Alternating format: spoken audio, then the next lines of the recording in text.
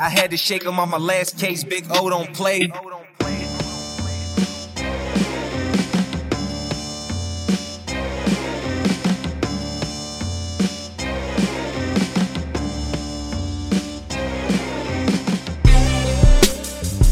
All right, guys, welcome back to another episode of the Muskie Hunks podcast.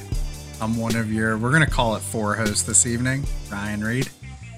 We have one hunk that's not quite here yet. Hopefully he will be here. But we have at least two other hunks on the line at this point, and we're going to say hello to Mr. Donnie Swinky. Good evening, boys. What's up, Donnie boy? What's up, buddy? Not a whole lot. Screen looks a little small tonight compared to what it's been lately. Yeah. Got an intimate feel here this evening. Absolutely. Talk about intimate feel. Let's talk about this purple glowing light behind Donnie's. I was Swink wondering right what now. that was. You got a grow operation going on behind I you. do, yeah. That's mine and my wife's seedlings for all our plants for the garden this year. Oh, cool. okay. Coming along pretty well. They're going to be transplanted outside here real soon. I thought you had the rose from Beauty and the Beast behind you for a second. I was like, what the heck is going on over there? Sorry for the Disney reference. All right. We also have on the phone tonight Mr. Owen Seaman and Big O's Bucktail. What's up, guys? Glad to be here tonight. Hey there. How's it going? Hey, Nick. Nick just joined us. Hi, Nick. Oh, yeah. We also have on the phone tonight Mr. Nick Fiesler. Ta-da. Ta-da.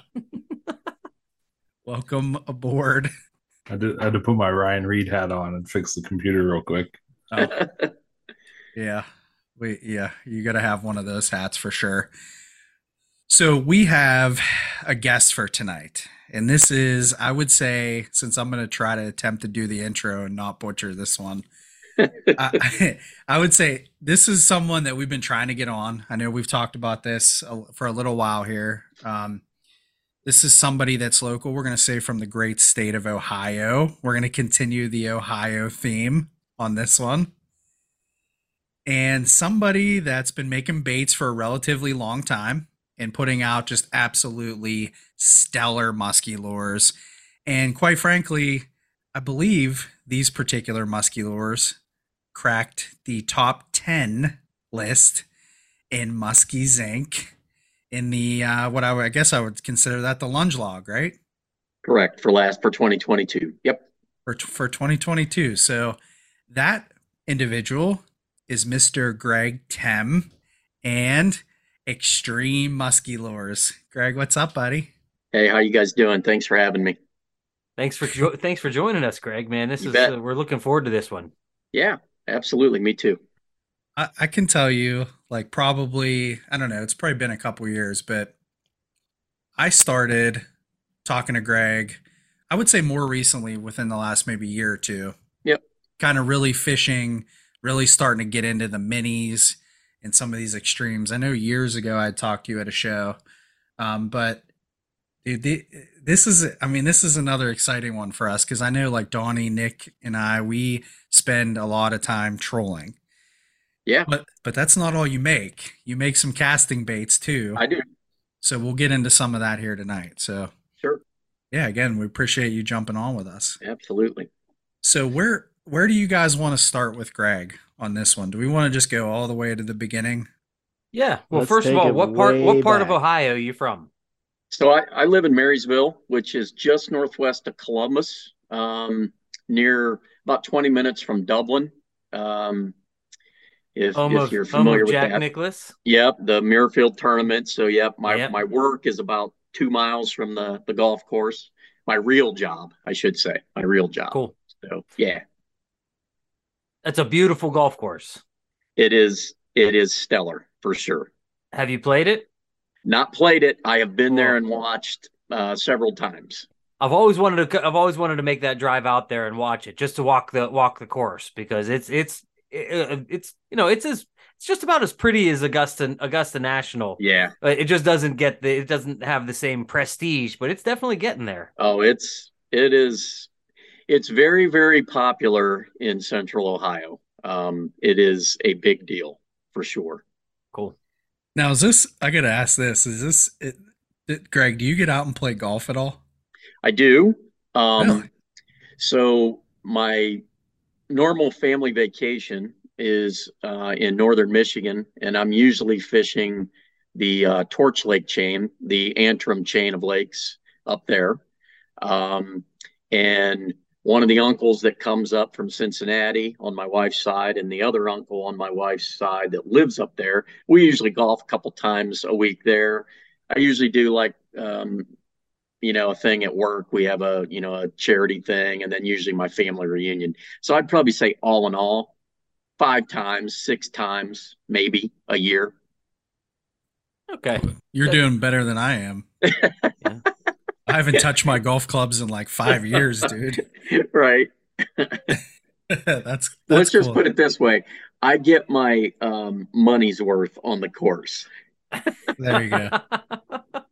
So being from, I mean, are you from that area or is that where Yeah. you live? Okay. So I grew up in Mansfield, Ohio, which is almost in between Cleveland and Columbus. And I grew up 5 minutes from Clear Fork Reservoir, which is how I got into muskie fishing. I grew up on that reservoir. I was 5 minutes away and had a neighbor that had a boat and just really started getting into muskie fishing. And that was back before we had rod holders. So we would hold the rods, trolling across the humps and everything else. So, but that's really how I got into muskie fishing was, growing up so close to Clear Fork. At what age did you start fishing Oh for man, muskies? I'd probably say I was 12, 13. Oh, wow. Yeah. I bass fished, and my grandma had a big 3-acre pond. Caught huge bass in there from the time I was little, as far back as I can remember. Um, but I've always enjoyed fishing. I grew up kind of in Central Ohio. Clear Fork was really, really good for many years, um, and it's kind of declined some now. So, but hopefully, it's going to get back to what it used to be. All right. So, go ahead, Ray. No, go ahead. I was going to say, so you get started at that young of an age, and you said you're out on a boat with, I guess your neighbor had a Yep. boat of that. And Yep. was he into muskies, or did Oh, yeah. everyone just kind of like come into it? Nope. He was into muskies. We back then we were using like hellbenders for trolling. Those were really popular back then. Mud bugs, completely just different stuff now compared to then. But yeah, he got me started in it, and my dad and I always fished together. You can see these pike. These are fiberglass replicas from Canada. One of them was my dad's, that 46-incher on the top. Oh, wow. That was 46-incher, man. Whew. Yeah, that was in Manitoba, and when he passed away, that one came to me. So, yeah, those were special trips for sure. So. Absolutely. So all right, so going down the Canada route, is that something that you and your dad did if you're going back as a kid? Yep. We started going, we probably went to Canada about 24 or 25 years. Couple breaks in there, a year or two, we couldn't do it. I guess the best thing, my last Canada trip with my dad was our best trip ever. And that was in 2013.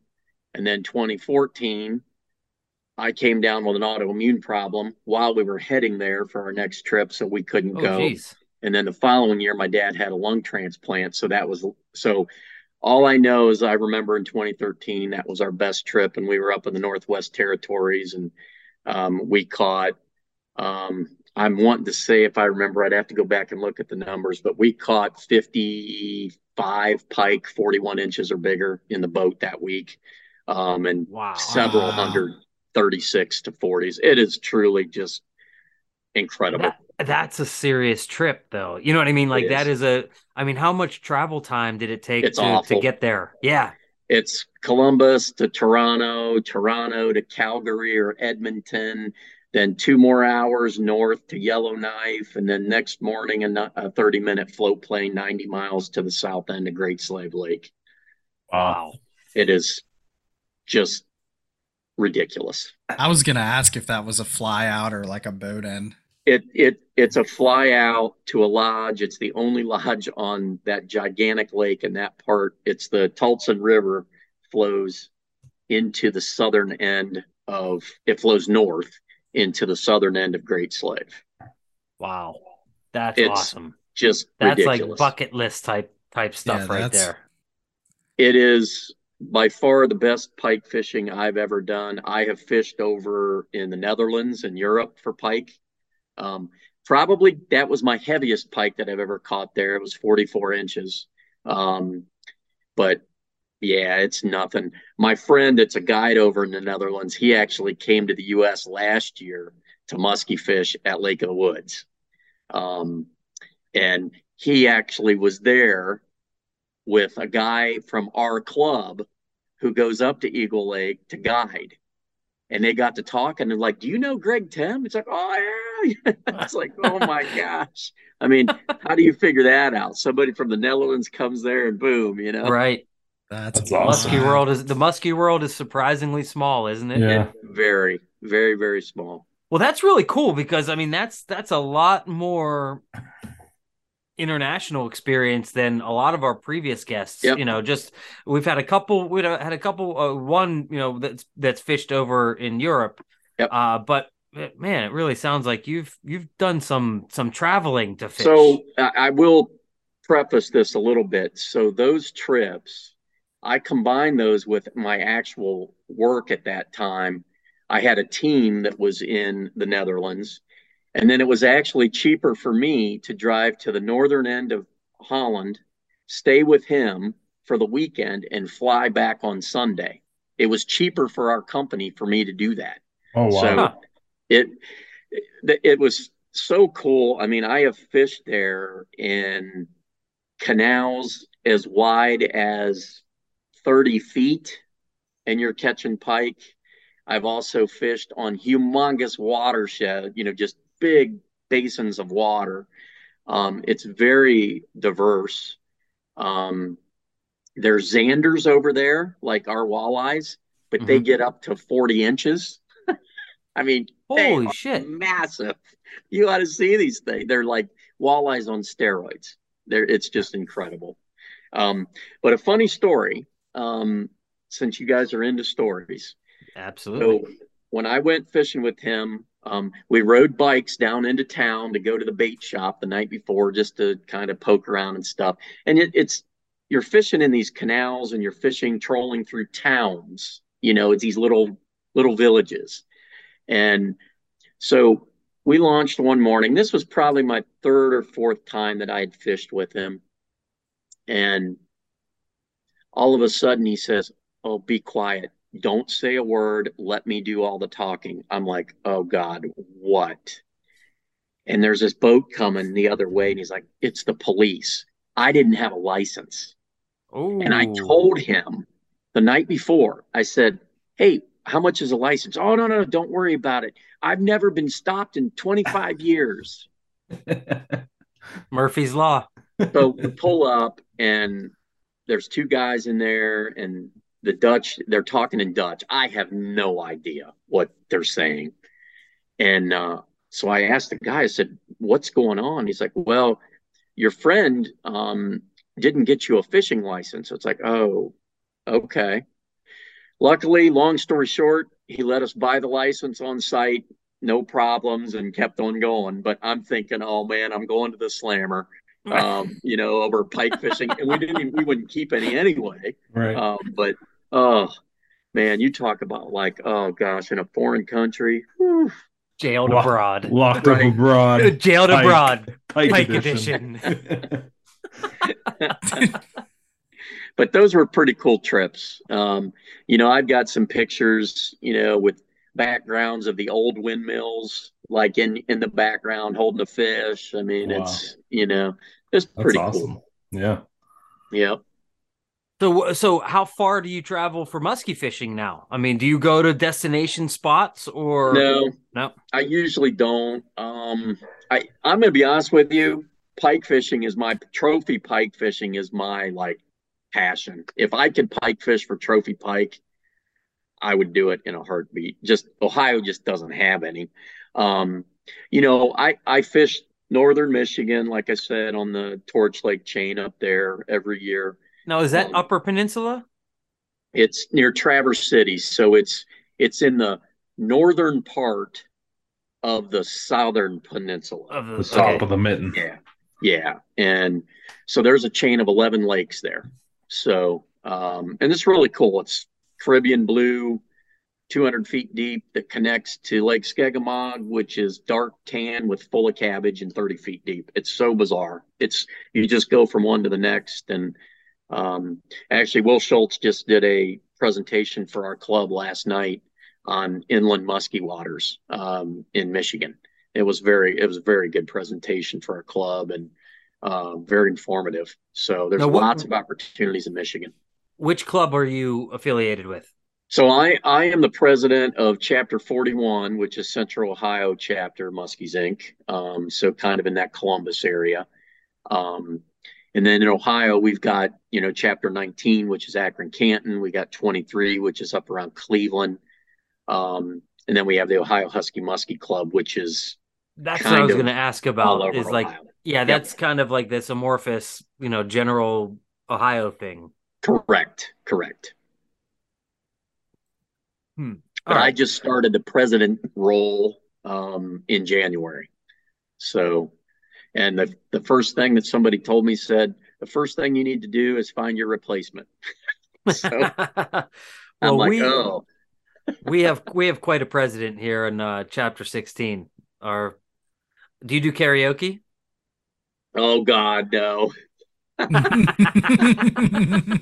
There you go. We could do like some kind of chapter Chapter challenge, chapter with sing-off. karaoke Yeah. tournaments. We do a chapter Presidential challenge karaoke Like tournament. it's Zoolander. This Dance is- off. We need to run this by our president real quick Right. because I'm pretty I sure feel- he'd be in. I feel like he's down. He's ready to throw down with a mic at any point in time. Yeah. Greg, How you long- better be ready, buddy. Oh man, I'm gonna have COVID that day probably. So how long have you been part of the club? I've An been active part of member. the Like when do you get club started? for, Yeah. Oh, probably 15 years or so. There may be in a year or two in there that I didn't join, but probably about 15 years. And OHMC probably about the same, about 15. And it sounds like a pretty active chapter. Yeah, so kind of what Ryan had mentioned, part of the reason why my lures made the top 10 for Muskies Inc., you need to look at the other two charts in there. Our chapter was the number one chapter in the nation with number of fish submitted. I think it was over 1,100. And then the top 10 lakes, which I was a little bit surprised at this. Ohio had 6 of the top 10 lakes for Muskies Inc. too. So it kind of all tied together. You had our chapter, my lures, and then 6 of the top 10, places and lakes in Ohio were in that list. So pretty cool though to see. I feel like Ohio always has a really strong showing year to year. They do. And a lot of that is because we have a really good stocking program. We do a lot for our DNR. We raise a lot of money for the Minnow Fund. All of our fish are stocked. We have essentially no natural reproduction. Berlin, I think there was maybe some, but that's not even a stocked lake anymore. But So is all there of a our fish are natural? stocked. Is there a natural native population? Not one that like is flourishing, but Yep. are they natural? There are lakes here in Pennsylvania that are natural Yep. muskies. They're stocked now, but they had natural muskies. No, That's everything was here. Everything here is stocked, with the exception of like probably The the rivers. tributaries off Lake Erie and things like that. There's definitely muskies in the rivers, and that are native. Okay. That's interesting because I mean, obviously, northwestern Pennsylvania, which is kind of a hotbed of small kettle lakes, with natural muskies, and just a little bit to the east or to the west, and there's not much.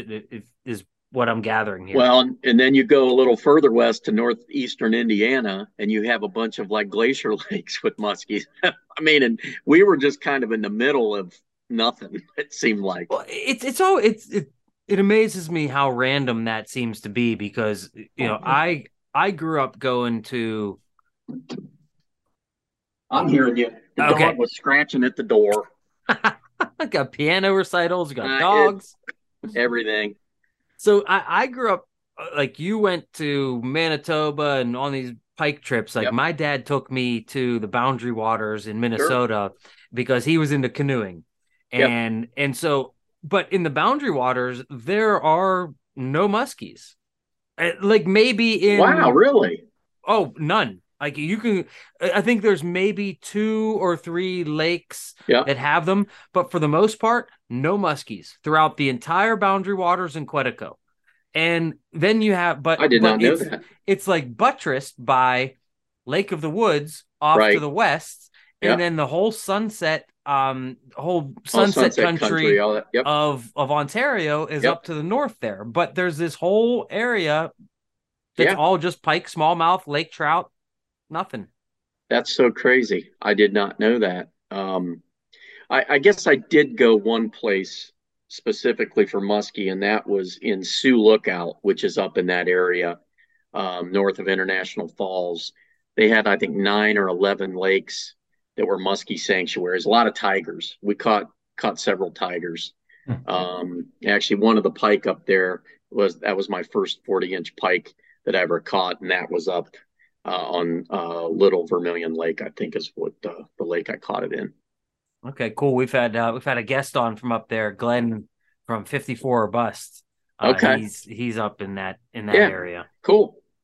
Larissa was up there for a work project and then asked about muskies, and she was told that only Americans fish for muskies up there, which I thought was hilarious. That seems legit. That's legit. So we're after the walleye. So do you guys want to start asking questions about the baits? Yeah, we can get into some of that. I was gonna ask, like, we're probably at that point. I was getting ready to ask, like, so all this fishing, like, are you planning on just fishing locally then, Greg? Like, so without any bigger trips planned? I may get up to St. Clair. I haven't been there for a few years. But yeah, generally we've got a really good stocked lake. It's 40 minutes from my house. I can sneak out of work, at 4:00, get down there and fish by 4:45, fish for 2-3 hours and come home, usually catch a couple. But it's hard getting away and committing like weekend. My daughter's 17. While he's got stuff going on, it seems like, but what really makes this thing worthwhile for me, it's not me catching the fish, it's hearing the stories about people. Like I just got one from a guy that bought his first lure from me. I think it was at the New York Muskie Show, and he took a picture of fish in a net on a 4-inch walking shad. Hey, my first muskie ever. It's like, thanks a lot, blah, blah. That's what it's all about for me.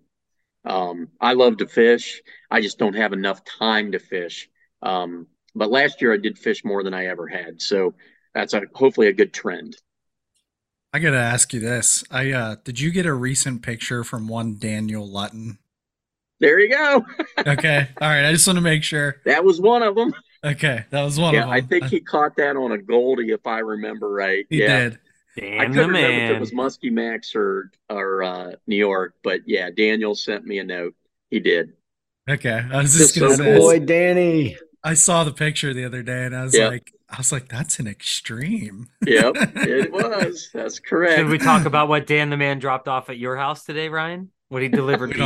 We don't have to, but I gotta. Well, I'll just say it's something that I've needed for the boat for a while, and I haven't decided. I decided it was low priority, and Dano dropped me off a good old fashioned pee bucket today. 5-gallon bucket. It's not a 5-gallon.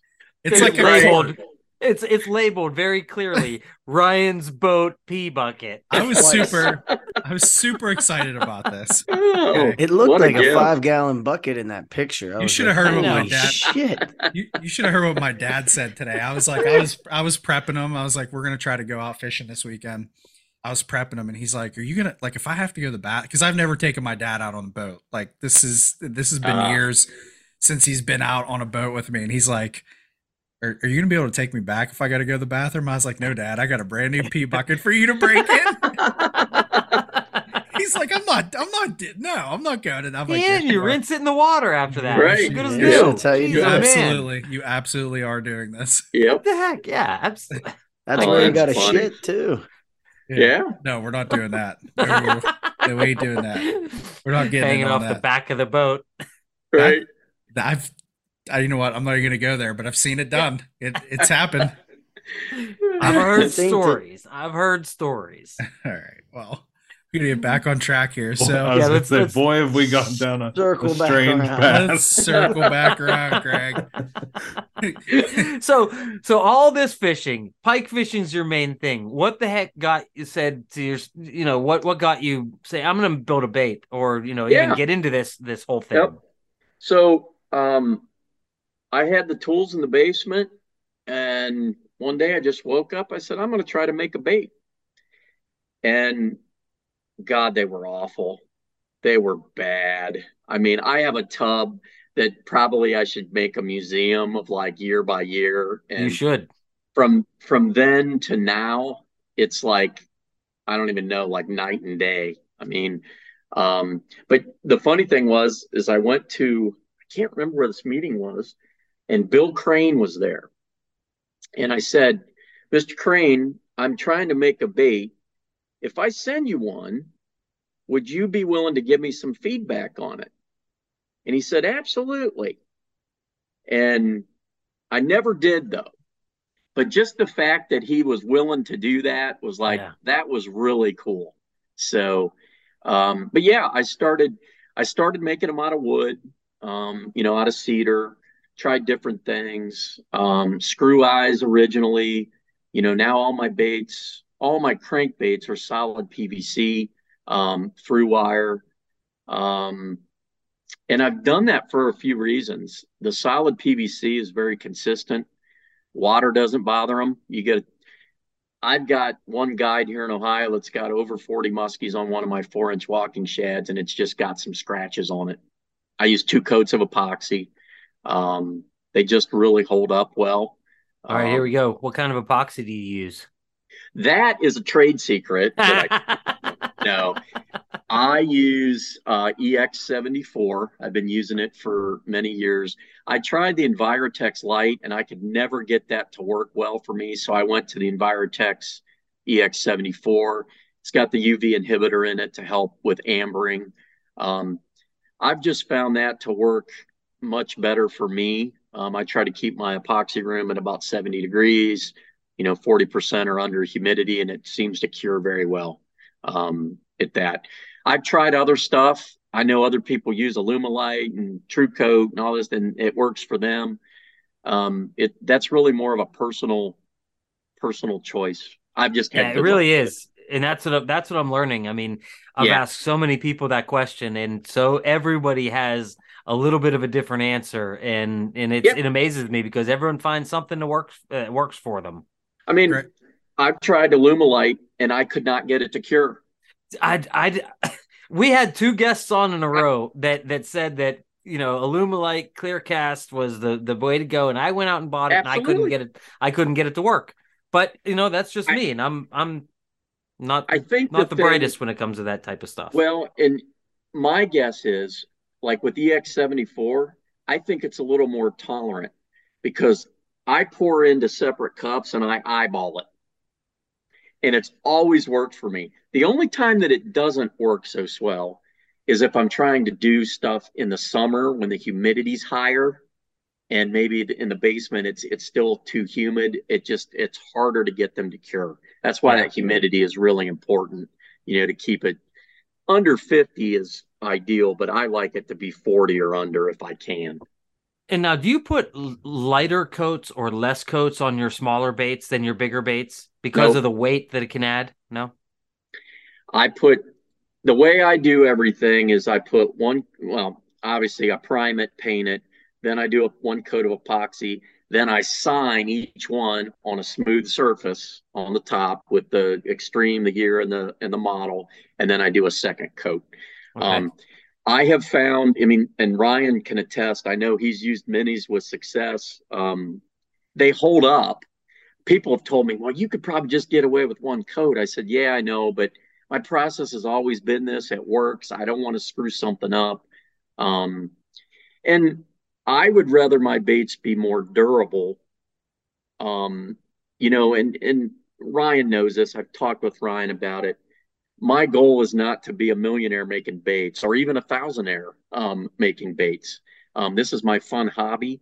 I do it at a price that I feel is fair, and you're getting a good bait at that price. I love it. And I've actually done my cost. I know how much the material cost is, and I know how many I can do in an hour, roughly. Yeah. So I know what I'm making. Yeah. See, I wanted to welcome Greg to the illustrious list of people that Owen asked about epoxy. I was trying to get to that earlier. This is like a big deal. Like, we got you on the list now. Well, I will tell you this. And I'm not going to tell you which brand it was or whatever, but I had people messaging me from a different epoxy, kind of a click or whatever you want to call it, basically saying I was lying, that I couldn't get the amount of work time, pot time out of that epoxy. And I'm like, dude, I don't know what to tell you. I said, I do it all the time. Yeah.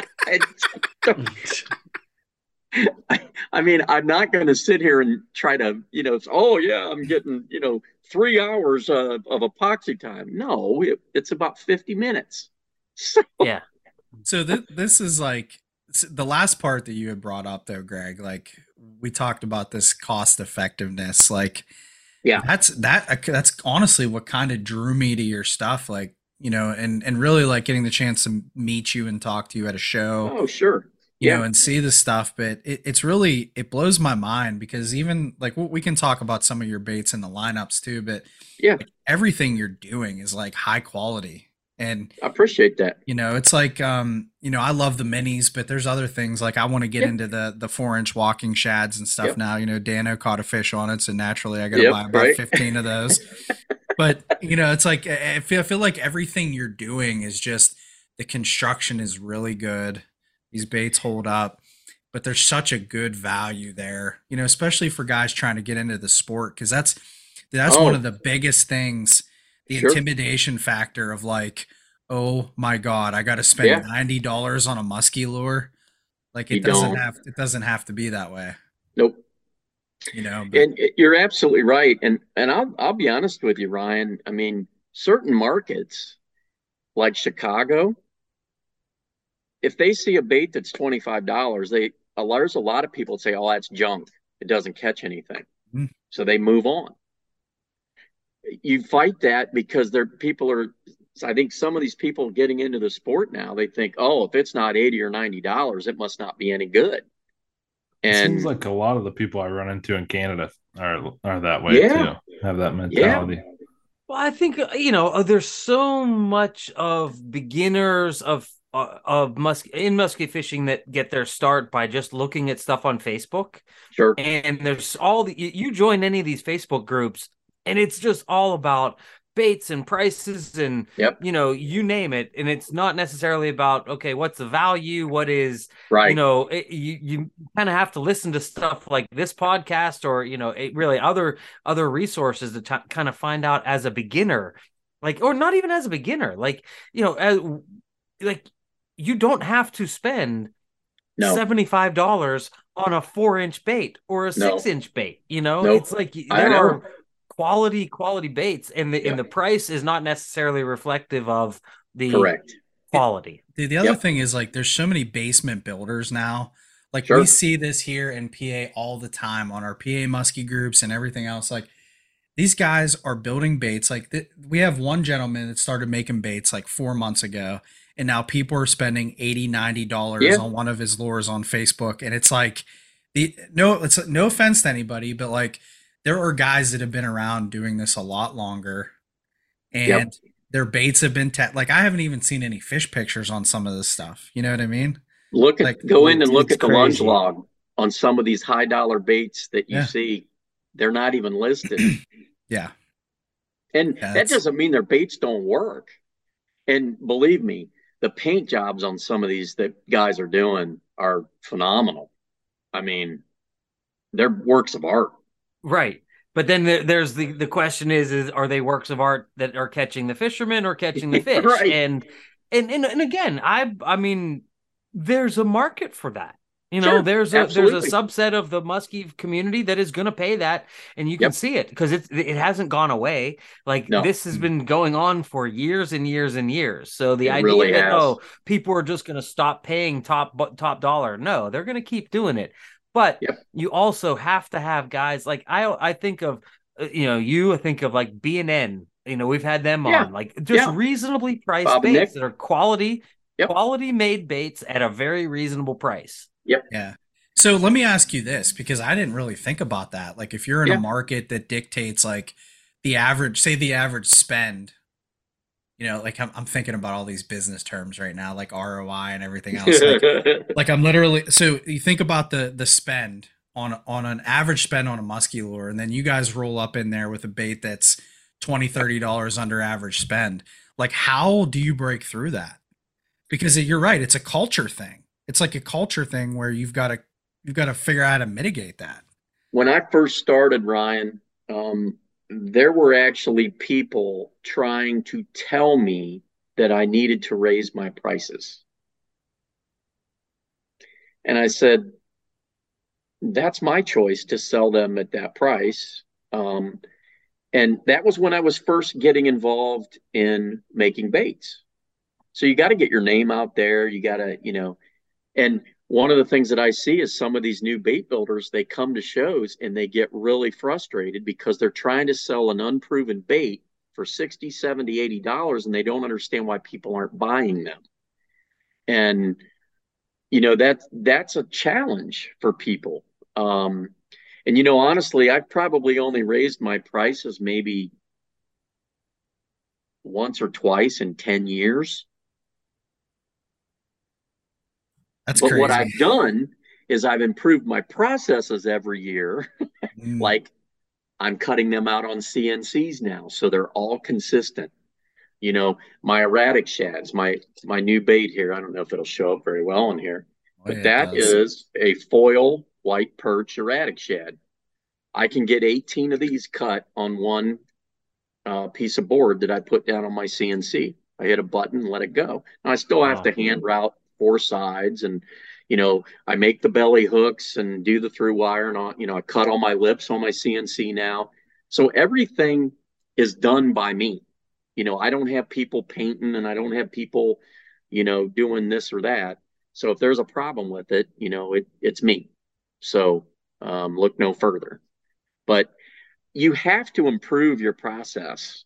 Even back to the epoxy, Owen, I've looked at trying to find other epoxies that maybe have longer work times, or, because if I can get 4 more baits at a time, my my dryer can do 60 baits. I can do 60 baits at a time. Holy shit. Yeah. It's that's a lot of baits at a time. But so what I usually do is I usually mix probably about 3 ounces of epoxy combined. And I can usually get, depending on the size of the bait, 20 to 35 of those in that little bit of epoxy. So I get half of my dryer done on one batch and then another batch. So, an hour and 10 minutes or so, I've got 60 baits on there. Man, this is interesting because But, like you don't think about this stuff. I mean, No. this is the stuff you don't if you're Yeah. not building it, and if you're not building on that scale, you don't have to scale Correct. up like that. Nope. You know. And then here's the other thing. When I first started, I started using those 1/2 inch acid brushes that you Oh see yeah. in a 36 pack. So they're real small. Yep. Well, now I use 1 inch chip brushes, but I go through a whole process with those because I have to cut the bristles down and then I pull all the loose ones out. I mean, I go through a whole process of that, but I can actually brush the epoxy on much quicker now than using those small ones. Oh, So okay. again, that's a process improvement as a bait maker that you should be looking at doing. Every year, I try to figure out, well, what can I do better? Right. Now, there's to a point where, you know, you get to a point where, okay, I'm not sure what else I can really do. But it's a challenge. It's something you always should be striving to get better, whether it's painting better, whether it's epoxying in a more efficient manner, whatever it is. Yeah, absolutely. That's very interesting to think about the mindset of a bait builder, of a basement bait builder, because as a basement bait builder, you have to maximize every little opportunity. You have to maximize your time because you have a regular job you have a real job. So that is correct. And you have kids. So I'm the same way. You have to find your bits and pieces of time that you can go down in the basement and do this. And the more effective you can be with that time, obviously, the better off you're going to be, which is something I'm always working for, and I'm just not very good at it. So you're right. What was the first bait that you made? The first bait that I made was a 4-inch. I just called it the Xtreme shad, and it was a square lip, and it was pretty popular. And then I started making the GT model, which is this guy, but it's now called the LT. When my dad passed away, his name was Lonnie. So when the first year that after he passed, I changed it to an LT to honor him with his initials. GT was Greg Tim, and so LT's Lonnie Tim. So, cool. But that XS shad was really great for people fishing creeks and shallower water. And it's funny because I just had a guy come in the Ohio show this year, and he brought one of my original ones in, and he's like, "This is all torn up, man. Can you make any more?" I said, "Well, why don't I do this? Let me take these 2 home. I'll refinish them for you for free, and I'll send them back to you." And he's like, "Oh, that would be awesome." So they're still going. So, but then the mini was like probably the Kickstarter. And I never, ever thought that little bait would take off like it has. I mean, it's caught everything from crappie. Guy sent me lake trout pictures last year, kayakers catching 40-pound shovel heads, casting them. I mean, it's everything. That's pretty cool. But that's like, I think for a lot of guys getting into the sport, I tried to approach it this way, but I got away from it real quick because it's like real easy to just go down that rabbit hole. But like you talk about, like for guys getting started, to start looking at baits that are like crossover, like what I consider a crossover multi-species bait, because that mini, like you could start with a handful of those baits and pretty much go out and do anything with them. Like you can probably, I would imagine, I've seen pictures of walleyes and stuff caught on them too. Like you could short line those for walleyes. You could do so many different things with them. And I think that is one of those points where guys don't necessarily, they jump right to the $60, $70, $80 shad baits. And you kind of miss that gap because you can just use it for so many different things. It's like, oh, I want to go bass fishing today. You get tired of not catching muskies, and you have them and you can go. And you know how many big bass you catch on a mini casting for muskie? Mm, A lot. yeah. So, and I right after the New York Muskie show, guy came in, bought some minis, and he sent me pictures the very next day. I don't know where he was fishing.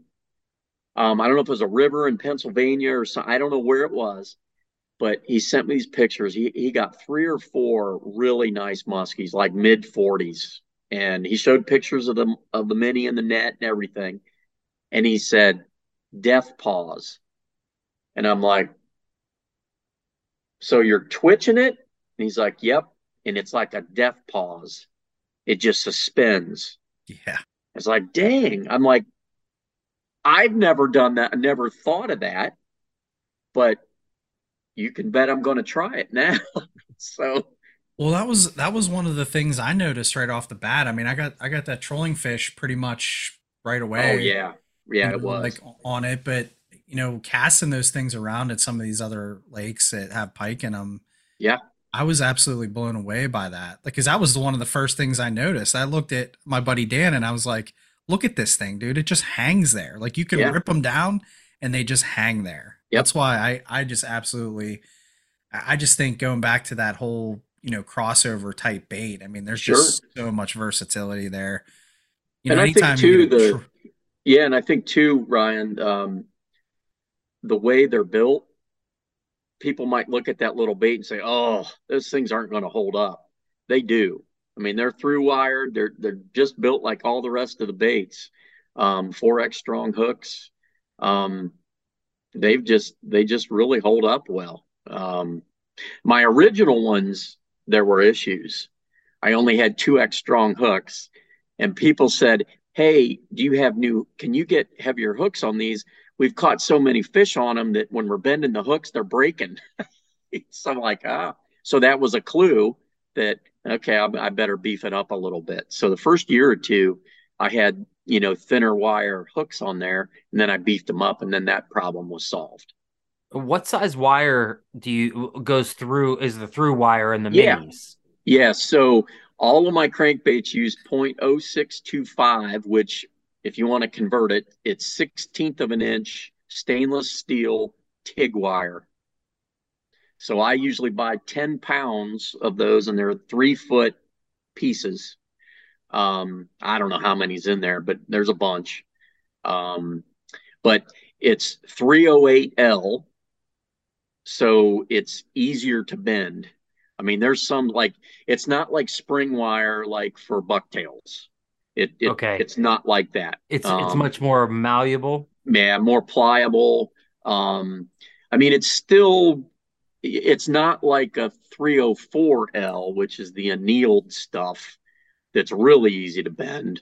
But 308L, it's a little bit harder, but I mean, you can easily do it with your hands. It's pretty easy. Okay, So, cool. That's so you're interesting. still fishing the wire through like holes drilled through the bait? Yeah. So, and it's solid piece. I don't cut them in half. Right. So it's a challenge. And this is back to the process piece.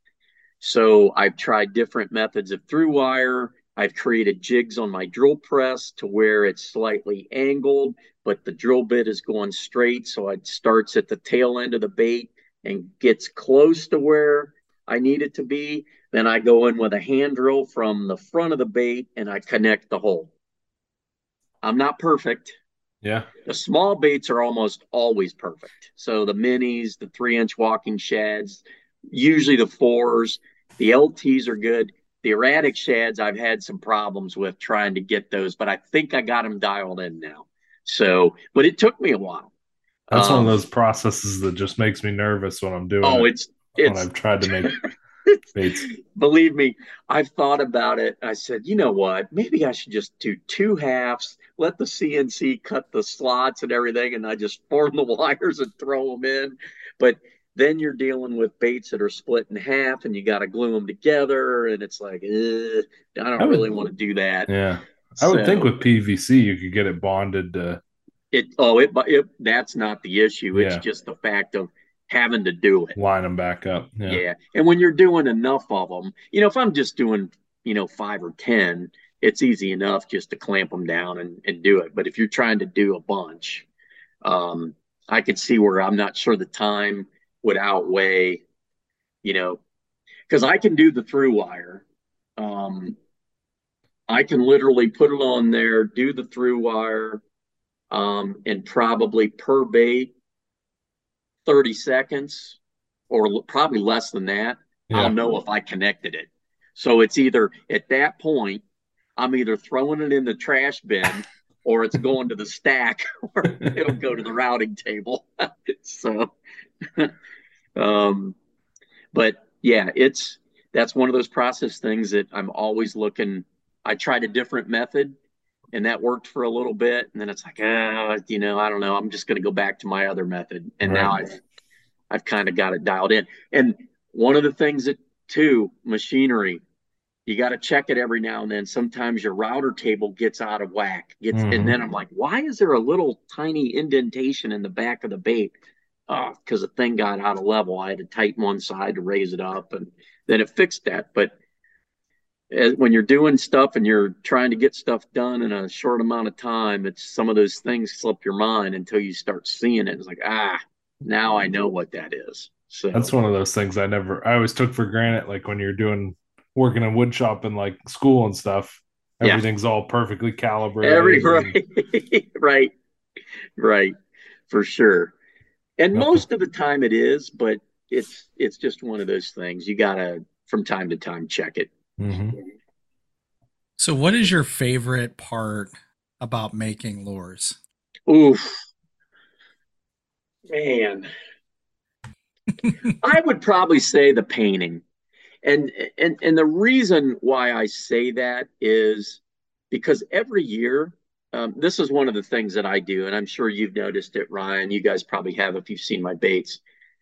I do different colors each year, and even like, let me pull like this white perch, that LT that's a white perch. If I had 10 white perches on the rack, probably every one of them is slightly different, whether it's eye color, the mesh size, crackle bars versus solid bars.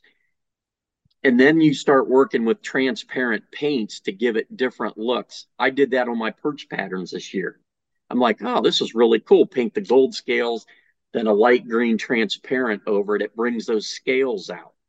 So it's just a process. I really like the painting. And gosh, if you could see the ones that when I started to now, I mean, it's, well, I wouldn't sell a bait now if I was painting like I did when I started. Nobody would buy them. I will say, be a cool montage to transition through them all. Right. I will say it is very cool walking up to your booth and seeing, like, just for example, like 6 perch patterns, but they're all different. Like they're all different. There's different eyes. It's like it's like that for every color you do too. Like even, it's what I was laughing. I said this on one of the podcasts a couple weeks ago. I got that chartreuse crappie mini off of you at Max, but I actually bought that color in Ohio, but they're both different. They're both different, and it's great. I love it. It's like, it's awesome. Oh, absolutely. I mean, but the people like that. I get people that will sort back through and say, oh, I like that one because the bars are brighter or they're thicker or, whatever. The other thing that does is it keeps them in your booth a little bit longer because they're always looking for, oh, this one looks, oh, wait a minute, I didn't see that one. Thinking through the process booth side now, are we? Hey, you got to do that, know. But one of the things too, and Ryan, I'd like to know from you because you get to go around to all of the booths and see, I don't get to do that as a vendor. I mean, Sundays, usually I'll meander around. But one of the things that I'd like to really try to do is when somebody comes into my booth, first off, you greet them. You say, do you know anything about my baits? And if they say no, I walk them through. Here's how they're made. 2 coats of epoxy. There's a rattle in them. Blah blah blah blah blah. And that really seems to help them understand whether they buy anything or not, then they go around to other vendors. I don't know what the other vendors tell them, if they engage that way or not. Um, I really try to do that because I think it's important, especially for people that don't know anything about your baits and you're trying to sell it to them. So that always seems to be something that I enjoy doing, interacting with the customers and, kind of making sure they understand what the baits are and how they work and all of that. I feel like we should. I wish it was possible to give every exhibitor at Muskie Max a disc assessment. If anybody Right. knows, if Yep. anybody Yep. knows what a disc I assessment do. Yep. is, okay. So the disc assessment. Okay, this is another business thing. Yep. I will tell you from a customer, because even though I'm in IT, it's Sure. real heavy on the customer service side, right? Yep. For sure. Well, the disc assessment is basically a test or an assessment you can take that will tell you what personality type you are Yep. on a series of questions. And I feel, to your point though, like my general experience is guys don't do that. Guys they don't talk to people and give them the full run through of what their baits do, Yeah. how they're made, what they're, like a lot of times you'll walk into a booth and it's like, hey, and then you Right. just like you look at the bait and that's it. But I think a lot of that has to do with going back to the personality type, because Agreed. if you're a certain type, on that matrix or on that pie chart, like Yep. you're just, that's not something you do and not something you think about. You're just, you've gone through the process, the creativity aspect to build your products and bring them, put them on display. But if you don't have that personality type, you're not going to Yep. be able to do that. And I think that's why guys need to get helpers in that situation, I agree. to have that personality type that will be willing to talk and, and kind of have those conversations. But Yep. No, I agree. it's funny, man. I just, from my general experience and what I deal with day to day, I manage a lot. I mean, most of my job is managing personalities Yeah. and escalations and stuff. And I always have my eye on that. I'm like constantly analyzing people at booths and things like that. Right. I could pretty much tell you what they are personality wise, but it's wild stuff. Yeah, that's cool. Yeah, it's goofy. So what else do we got here for Greg? Well, I want to know, like, give us a little rundown of exactly how, like, what is the bait lineup that you have? Like, Yeah. what's the smallest? Yeah, what's the biggest? And Yep. how do I buy them? Yeah, where do we find Where them? can I order? Okay. I'm trying to put my mini order in right now, but I wasn't sure where to do Oh, it. that might be a tough one, Swinky. Yeah, I'm gonna get to that. Oh dear. So, the minis are the smallest baits that I have. I actually don't have any of them even to show you right now. But the 3-inch walking shad would be the next bait, and it's kind of more of a panfish style. Great walking action, has won several tournaments, in Ohio. Then you've got the 4-inch walking shads. These guys have caught, I think the last I heard was 4 or 5 50 plus in Ohio in the last 2 years. Wow. Those have been really good. Then you go to the LT, which I showed you a little bit ago. That is a round lip, more of a tighter, and then a little kick. And that one will troll down to about 15 feet or so, but you can cast that. This is a great spring casting bait over emerging weeds in that 6 to 8 foot range. These are really, really good. Like in Ohio, like on Piedmont. If you've heard of Piedmont, that's a great one. The TS Never model. heard of it. The TS model is a little bit bigger bait, square lip, Ooh. harder thumping bait. That's in an evil perch pattern right there. This one will run about 14, 15 feet down. This one has got a 50 out of Chautauqua and a 50 out of Piedmont on it in the last couple years. And then my new bait, the erratic shad. This guy kind of looks like a giant Hottentot. The action is incredible, side to side. 30 feet back gets you down about 8 feet, so it's got a little bit steeper dive curve. And then the other thing that I do, I don't know if it's going to show up real well. but I do a depth chart for all my baits, and I hand those out to customers because inevitably, the very first question that somebody comes into the booth that says, how deep do these run? So I actually, in the shows this year, I put actually in my booth a big foam board of that card. But this is a handy tool to get you in the area. Hey, how much line out, Greg? Yep, exactly. So that's got all the info on there. Now back to your question about how do you order. I cut orders off for the year on March 6th. However, I like, okay, you guys there's a want however. I'll do something for So you. you're telling me there's a chance? I'm telling you, there's a chance. You got to meet Greg on the ninth green at 9 p.m. I don't like this. I don't like this because I went hard on the minis on purpose, knowing Swinky wasn't going hard. I have one. I do have one. I got more. I got enough for both of us right now, baby. I'd like to get a few more. One's not going to cut it. Just reach out to me, Donnie. I'll hook you up. All right. Do me a favor and just get that color right there. Oh, that's the. You got to get that color. Yep. I like that one. That's the not named after for any specific reason. No, not at all. What's it called? The Pima. Oh wow. I got a tip from somebody on that color, and so I started painting them. So this is a good tip. But the minis have been fantastic for everything, all the species. So casting or trolling. Now here's the question, Greg. When you're trolling those minis, those small baits, like what are you running in terms of leaders and things like that? Do you downsize your leaders? Yes, absolutely. What I would recommend, you can run 100-pound fluorocarbon with them, but the action's going to get a little bit deadened. So I would run either a steel leader like 50. I know some guys run 30. 30 gives me the weebie-jeebies a little bit because, God, hitting a stump or you never know.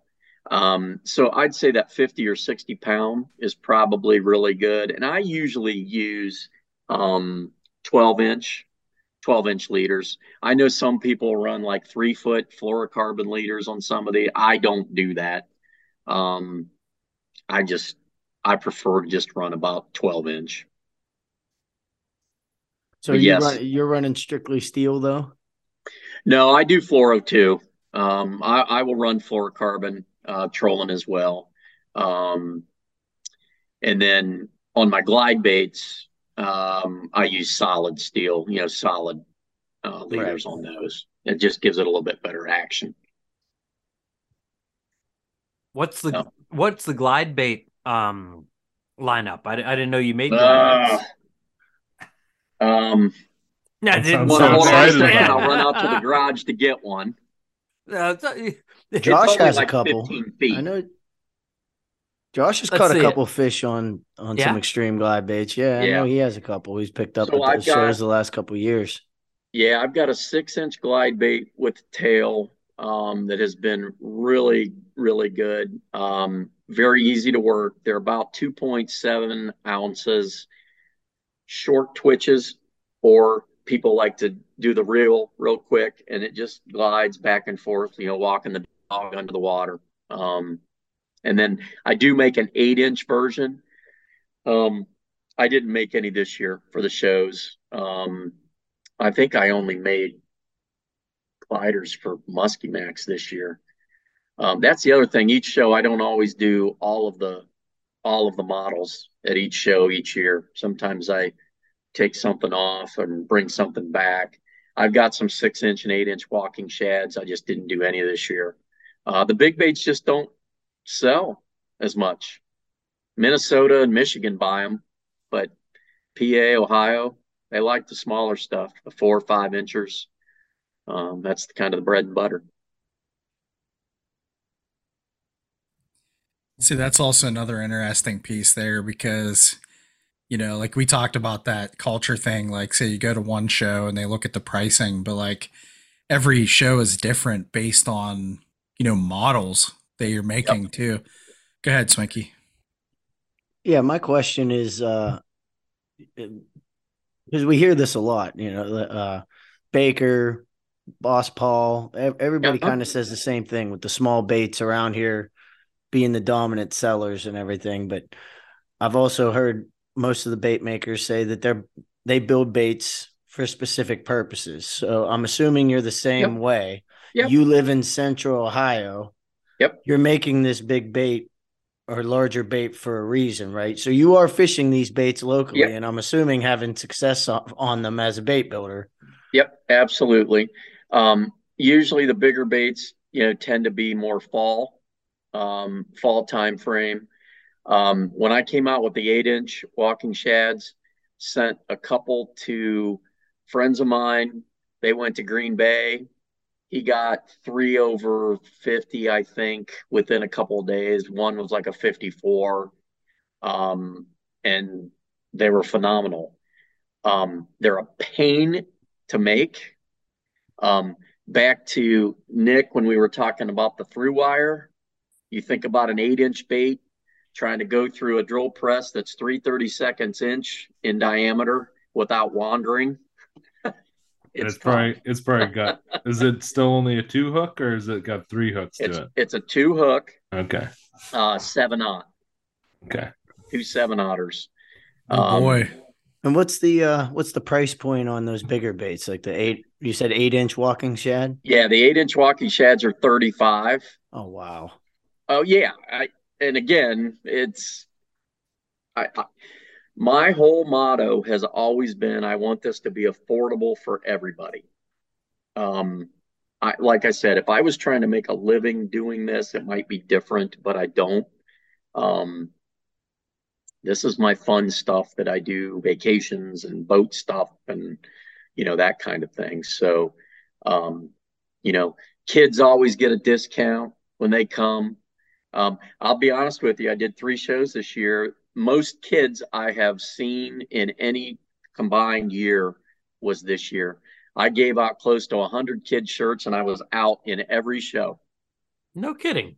Yep. I did about 35 a show, and they were gone on the first days. I will say that Deanna, my wife Deanna, was totally blown away by that in Ohio.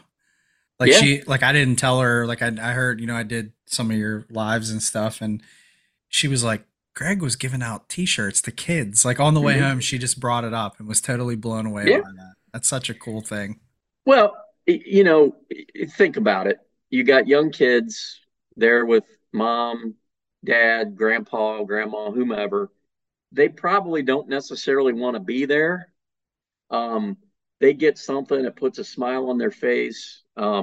Even Paul from Boss Shed, Paul Forstero, he's like, my God, all these kids running around with these Xtreme shirts. It's like, are you selling all of those? And I said, no, I give those out to kids. He's like, my God, they're everywhere.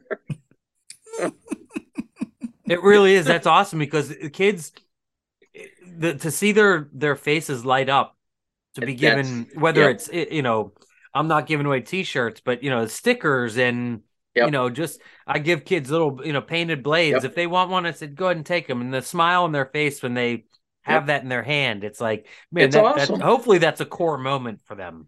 It core memory. I'll tell you a little story. And this one has always stuck with me.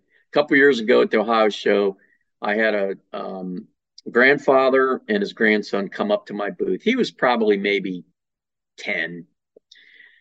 And so he was looking and I said, hey, go ahead and pick out a bait. You can have one for free. And he looked at me, and so he picked a bait out, and Grandpa was there, and he said, well, we just got here. We'll be back. Now, if you've done shows before, you always say, oh, we'll be back. Yeah, okay. Maybe you will, maybe you won't. Okay, it's fine. So about 2 hours later, here comes the boy and the grandfather. And the grandfather says, Greg, I told my grandson, I forget what his name was. I said, you've got enough money to get one more lure. Where do you want to go? and he said, I want to go back to Greg's booth. So he came back. He bought a lure, of course, at a discounted rate, but then the grandfather bought 6. Now, I really believe that a kind gesture like that turns into more. 1,000%. And a lot of people do not understand that. I couldn't agree more. I could not agree more. My wife and I tell each other this all the time. Whenever one of us has an opportunity to do something generous, like it literally pays itself back, and nobody thinks about it because you're so worried about like the next dollar. It's like you've got to forget about that stuff. And your attitude towards this, I'm so impressed by it because I love it. Yeah, and again, part of that I'm sure comes from you have a good job that I do. You know what I mean? Like 100%. So there's an ability to be comfortable and give things away when you feel like you don't have to like, scrounge for every penny out of this business. You know what I mean? Which is hard. It's a hard business. If you really want to make every penny out of this business, it's not easy. Yep, absolutely. And you're right. Your attitude towards this is just amazing, and I'm really, really impressed by it. Well, thanks. Yeah, I just grew up that way with my dad, and and he would always do things for kids, and I think it's important. I mean, the way kids are now, it's like, man, if we can get them into fishing and stay off the streets and trouble, and have them have good experiences for them, all the better. And I appreciate those comments. That's nice. Yeah, I mean that's all of us probably feels this way too. But like I mean that was one of the other reasons why I was so drawn to some of these, with the minis. Just having that conversation with you up in New York. Yeah. And like we want to, as fishermen, we want to be able to, because there's a lot of baits on the market. A lot of baits catch fish, but like we want to be able to support guys like you. That are doing things like that. And it makes it almost like, for me, that's where, you have limited amounts of money and stuff to spend at shows, but like, that's where I want to spend, is with guys that, do that sort of thing, and guys that hold themselves a little bit higher than, just from the standpoint of, doing, I don't want to say the right thing, but doing the right thing and handling things the right way and being good with people and taking care of your customers and things like that. I mean, that's why I've been drawn to Xtreme. That's why I want to look at some of these other baits, and a lot of that's because of you, Greg, and how you conduct yourself. So I appreciate that. Again, I think customer service, customer engagement is very, very important. You have to differentiate yourself and your product from somebody else. And it can't always just be on price. It's and I think that's a challenge for some, but I've always just believed in treat your customers well. If they have a problem with something, I take care of it. I've taken care of stuff that I know for a fact was not a manufacturer defect, like somebody throwing and hitting the bait on a rock and it cracked. This thing's junk. Yeah. Right. Yeah. Cracked right when I cast it off that dam. Sometimes it takes that technical bank shot off the bridge abutment. Yeah. Yep. It's just a durability test, Greg. I've seen that Fiesler move a couple times. Hey. I've seen quite a few steelhead caught that way. Works till the lip falls off, I'm gonna put these Xtremes in a test here today. Right. Throw them off of banks. I know. I know we want to get into some tuning too. Oh yeah, because that's another kind of hot button item, and we talked a little bit about the tuning with Paul on one of the last podcasts we had. But that's one of those things, man, that new anglers, guys getting into the sport, like I can tell you right now, like I still struggle with tuning. Yep. And I think one of the things we want to talk about there is that little tool you showed us before. Absolutely. We can get into that too, but yeah, I want to make sure we had enough time to fit it in. Oh yeah. So, and I'm not on any time restrictions, so we can go as long as you guys need to. So it's no big deal. Oh, you can't tell us that, buddy. Well, I mean, within reason, I guess. 6 hours later. I mean, you're just lucky like the Cavaliers aren't playing a playoff game tonight, because I probably would have said, no, I got to go. So, um, so when it comes to tuning baits, if you've got a bait that's running, one side out to the right or into the left, whichever way you're looking at it, there's a multitude of factors. One of the things with walking baits you have to be very careful and conscious of, you're probably not going to be able to run them in the prop wash or near the prop wash, because they're already moving back and forth, and that turbulence is going to probably throw them completely out of whack, out of tune. So that's one thing to consider. The other thing to consider is, how high do you have your rod in the rod holder in relation to the water? Do you have the rod tip up high? Do you have it close to the, down close to the water? Do you have it in the water, like on a down rod? Those all have different reactions. The bait will have different reactions based upon that as well. And then obviously the shorter line that you have out and the speed that you're running. And let's be honest, not every bait can be run at 5 miles an hour or even 4.5. If they're really walking back and forth, now probably the oddball in my bait lineup is that erratic shad. That erratic shad will move from 3.2 to 4.5, and when you go over 4.5, it just straightens out. It doesn't blow out; it just straightens out, which is a little odd. But so if you've got a bait that's running, let's just say, for this sake, I know this probably is going to be hard, but if your bait is running off to the right, what you would do, this is a lure tuner that one of our guys in our club makes at Central Ohio. And if anybody's interested, I can get the info. But basically what you do is, let me get the right end. You basically put that right on top of that line tie. And if it was going to the right, you want to barely just bend that to the left, almost like pressure. One of the most common mistakes is people will bend that or take split ring or needle nose pliers and bend it too far the other way. And now it's running not to the right, it's running out to the left. So it's very, very, very minute changes, almost like pressure. You're not even really moving, it's just a tiny bit of pressure. That will help a lot of your tuning out. It's a very, very common challenge. Now, the minis, for the most part, I would say, Ryan, and you can chime in, you've got them. Those I very seldom ever have to tune. Every now and then there's a goofy one that just acts weird, but they're usually pretty solid. The 3-inch and the 4-inch walking shads, yeah, they're moving. So you might have to just barely touch and tune those a little bit. Looks like you're ready to say something, Ryan. No, I was gonna say, I only have had to tune after catching a fish. Okay, and that's somewhat common. And that, but like looking at this, where I struggle, like on the mini, which I'm holding up, nobody can see that.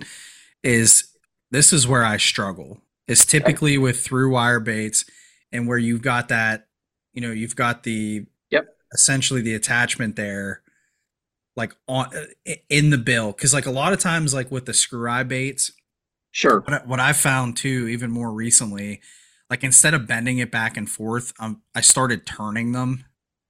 Like just maybe like a little bit of a turn instead of trying to bend that, and that's worked out a lot better for me, like tuning wise. But that tool that you're talking about here, that would, for me, that would probably change the game, because it's easy to use. I'm the guy that's like always too much with the pliers. Yeah. How do we PayPal you for 5 of those? Like, I'll hook you guys up. I'll take another 4 of them. No, I'll take 2, because I'm going to end up dropping it over the side of the boat. Dropping one at the bottom of the river. Yeah, we got an order for those for sure. We get you an order for those. Yeah, no, I can definitely get you some sent to you guys for that. That's not a problem. So the one thing I did want to mention, especially with epoxy baits, when you're torquing that, what I always do is I have my thumb on the opposite side of that lip to kind of support it if I'm pulling it this way, because you can actually torque that and you can hear the epoxy maybe crack. So you got to be careful. Been there. Yes. So that's what I'm saying. It's a common thing. It's not unusual. But I test tank tune all my small baits. I got a 6-foot thing in the basement. It's pretty good, pretty accurate. I can tell if it looks like it's going to blow out. The minis are easy. I'm almost to the point now. I don't even test those anymore because they're just 98% probably. They're fine right out of the box unless I screwed up getting the line tie or getting the lip in a little bit off center or something. But the bigger baits, obviously you can't. It's hard to tune. You can't tune in a 6-foot tank with a big bait moving at 6 feet. It's just you're not going to get good results. Yeah, so I mean that's definitely, the other thing I have with some of the through wire, like you talk about the I don't know, I always call it the toe point, but like Yep. that under wire, the wire that's under the bill. Yep. Do you ever have to pull that down at all? So that's a good question, Ryan. So if the baits are super wild, like some of my 4-inch walking shads in like 18 and 19 were really, I mean, they were really wild. Some people were having to push some of the wire down. I've gotten to the point now where I think I've tamed them down just to the right amount to where you shouldn't have to do that. And those line tie heights are very consistent now because I use the same drill bit, whatever you want to call it, to basically make sure it's the same height on every one.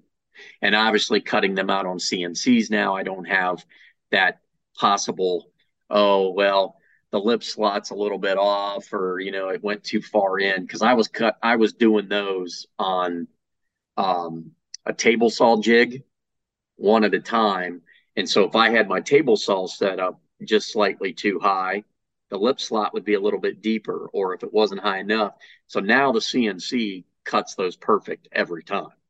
So, so a lot of the consistency is there now just because of how I'm cutting them and doing that now. How long does it take for you said the CNC can cut out like 18 baits at a time? On the erratic shads in a 32-inch board, at 5.5-inch wide. So it's about 32-inch by 5.5. I get 18 out of that, and it cuts them out in about 17 and a half minutes. Oh, wow. But I bought a big, not a desktop CNC. That's what I had been using. That thing was a game changer. Oh, wow. So it is phenomenal. Much so it faster. Now, I still like the have full to route depth the in four one sides and do the through wire and drill the belly hook and all that. But from a 2D contour cut, it does that, the lip slot, and then the hole where I recess the eyes all the way through, the small hole. Okay. Now, so we've talked in the past. Full thickness in one pass?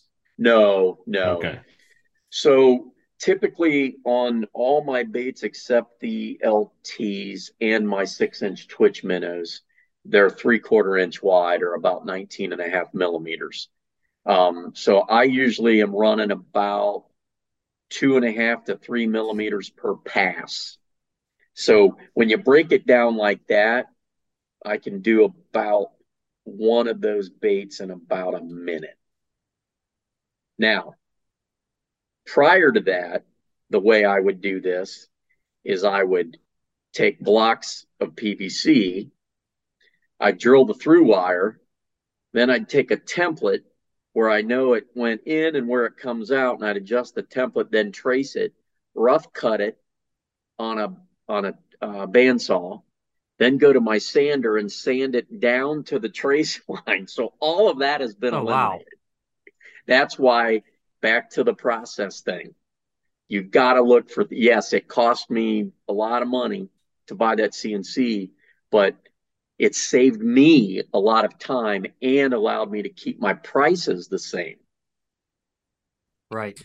Wow. Yeah. I mean, that's impressive. Now, when you have to take the CNC cut 2D, basic mold or, basic, Yep. Do you have a special jig that you use for your router? Because we've talked about this in the past, how dangerous that can be, especially with minis. And we've had a prior guest on. I know I in the past I had said that it was Ryan Painter that sent me a video that showed his little jig, but no, it was actually Andrew I from Spray Bomb Baits, and he has this cool little thing that just basically saves your fingers, and you don't have to worry about the potential of that router going, because we've already heard stories about Todd Leopardi and, him having an issue. So what do you do with that? Those are small baits. I'll tell you, I don't use a jig. I use my fingers. The minis, I slow down. But the other thing is the PVC is it cuts more like butter than like wood, where you have different grains and you got knots. Like, I would never do a mini out of wood. I would be afraid because it just catches. I mean, even my 6-inch gliders that I do in hardwood, I mean, I'm pushing down on those things, and I'm being really, really careful because it can catch. But the minis, the first 3 sides of the minis are fine. It's when you go to the 4th side, because it's rounded on the other 3, that's when it can get a little. So I just have to be really careful. But no, I do them by hand. Cool. So far, so good. The PVC, you don't have to deal with the end grain at all. Knock on wood. Yeah, right. Knock on PVC. Yeah, right. Knock on right. Wood's dangerous. I mean, that is the reoccurring theme, though. Like, that's what everybody that does those little wooden ones, they always talk about the knots, and like. Yep. The crazy part about some of that too is, like, you say a piece of wood blows up, you don't even, like, just going back to the Todd Leopardi thing, like, he didn't even know what happened. Like, it didn't even register what happened. Yeah. Like, he went to pick up the piece of wood and he started working on another bait, and then realized his hand was all, destroyed. Yeah. So yeah. It's just, yikes. Yeah, that's the crazy part about that. And every time we talk about it, dude, I cringe. I'm just like, oof. That's one of those things where, and I know what you're saying, what Todd was doing. You get into a rhythm. So what I usually do on my router table, I'll have a stack of like 25 baits sitting there, and I'll just start zipping through, and then I got a tub on the other side, I drop it in, and I go to the next one. And like on an erratic shad or a TS, even the walking shads, they're big enough to where it's not a big deal. When I get to those minis, though, I'm way, way more focused. Not that I'm not focused on the others, but those minis, you really gotta pay attention. I want to go back to the tuning part of this too, because I got one other question. I've noticed this. I don't want to say on what other baits I've noticed it on, because we kind of found this little trick to essentially make a lure, that doesn't necessarily walk, start to walk. Sure. Yep. There's different things you can do, obviously. Absolutely. But like, my question is, like, on the mini, I'm holding this up again. Yep. You have the gap between the nose of the bait, sure, and the toe point. Yep. And looking at that, I'm just out of curiosity. I would never do this on these baits, because I like the way they run. I don't want to mess them up and then have to say, Greg, I need help. This isn't running. But like that toe point, if that was, so the further away Yep. I've noticed on some baits, that's when I start seeing baits walk. It. I will tell you this. You're not wrong. But I've got a friend who's in Michigan that is an awesome fisherman, and he has seen it just like I have. I have moved tow points closer to the body, and it did completely the opposite of what we thought it would do. Yeah. Every bait is a little bit different. It's so crazy how that can really be. it really is. I but one of the things that's really cool that I wanted to tell you guys that again, this goes back to the process stuff. I know I'm hitting on this a lot, but using PVC, I can design a lure, have it cut, and within 30 minutes, I'm testing it in the water. I can prototype something that fast because I don't need to seal it to throw it in water. Right. With the PVC, it's already water resistant. Exactly. And I tell you what, that is the coolest thing. And then obviously with me cutting the Lexan lips on the CNC, I can easily go in there and move the line tie holes to wherever I want to see what different actions that gives it and so forth. So again, those are things that I've just learned, hey man, I can do these a lot quicker now. And it helps you get a prototype faster. Like I've got a couple things I'm working on now for next year's shows. That I think are going to be really good. But it would be hard to do that unless you were full-time doing this and that's all you did. So this is another thing that really helps me being able to get something done and prototype much quicker and tested. So I think that's really a cool thing. Are you taking prototype ideas? I'm always sure. I don't have anything for you because I suck at fishing in general, but I'm just asking, Swinky might have something he's been thinking about. I don't know. You guys can always, hey, if you got an idea, I'm always up for a challenge for something. I mean, I've had some crazy requests. And I'm like, no, it's not going to work.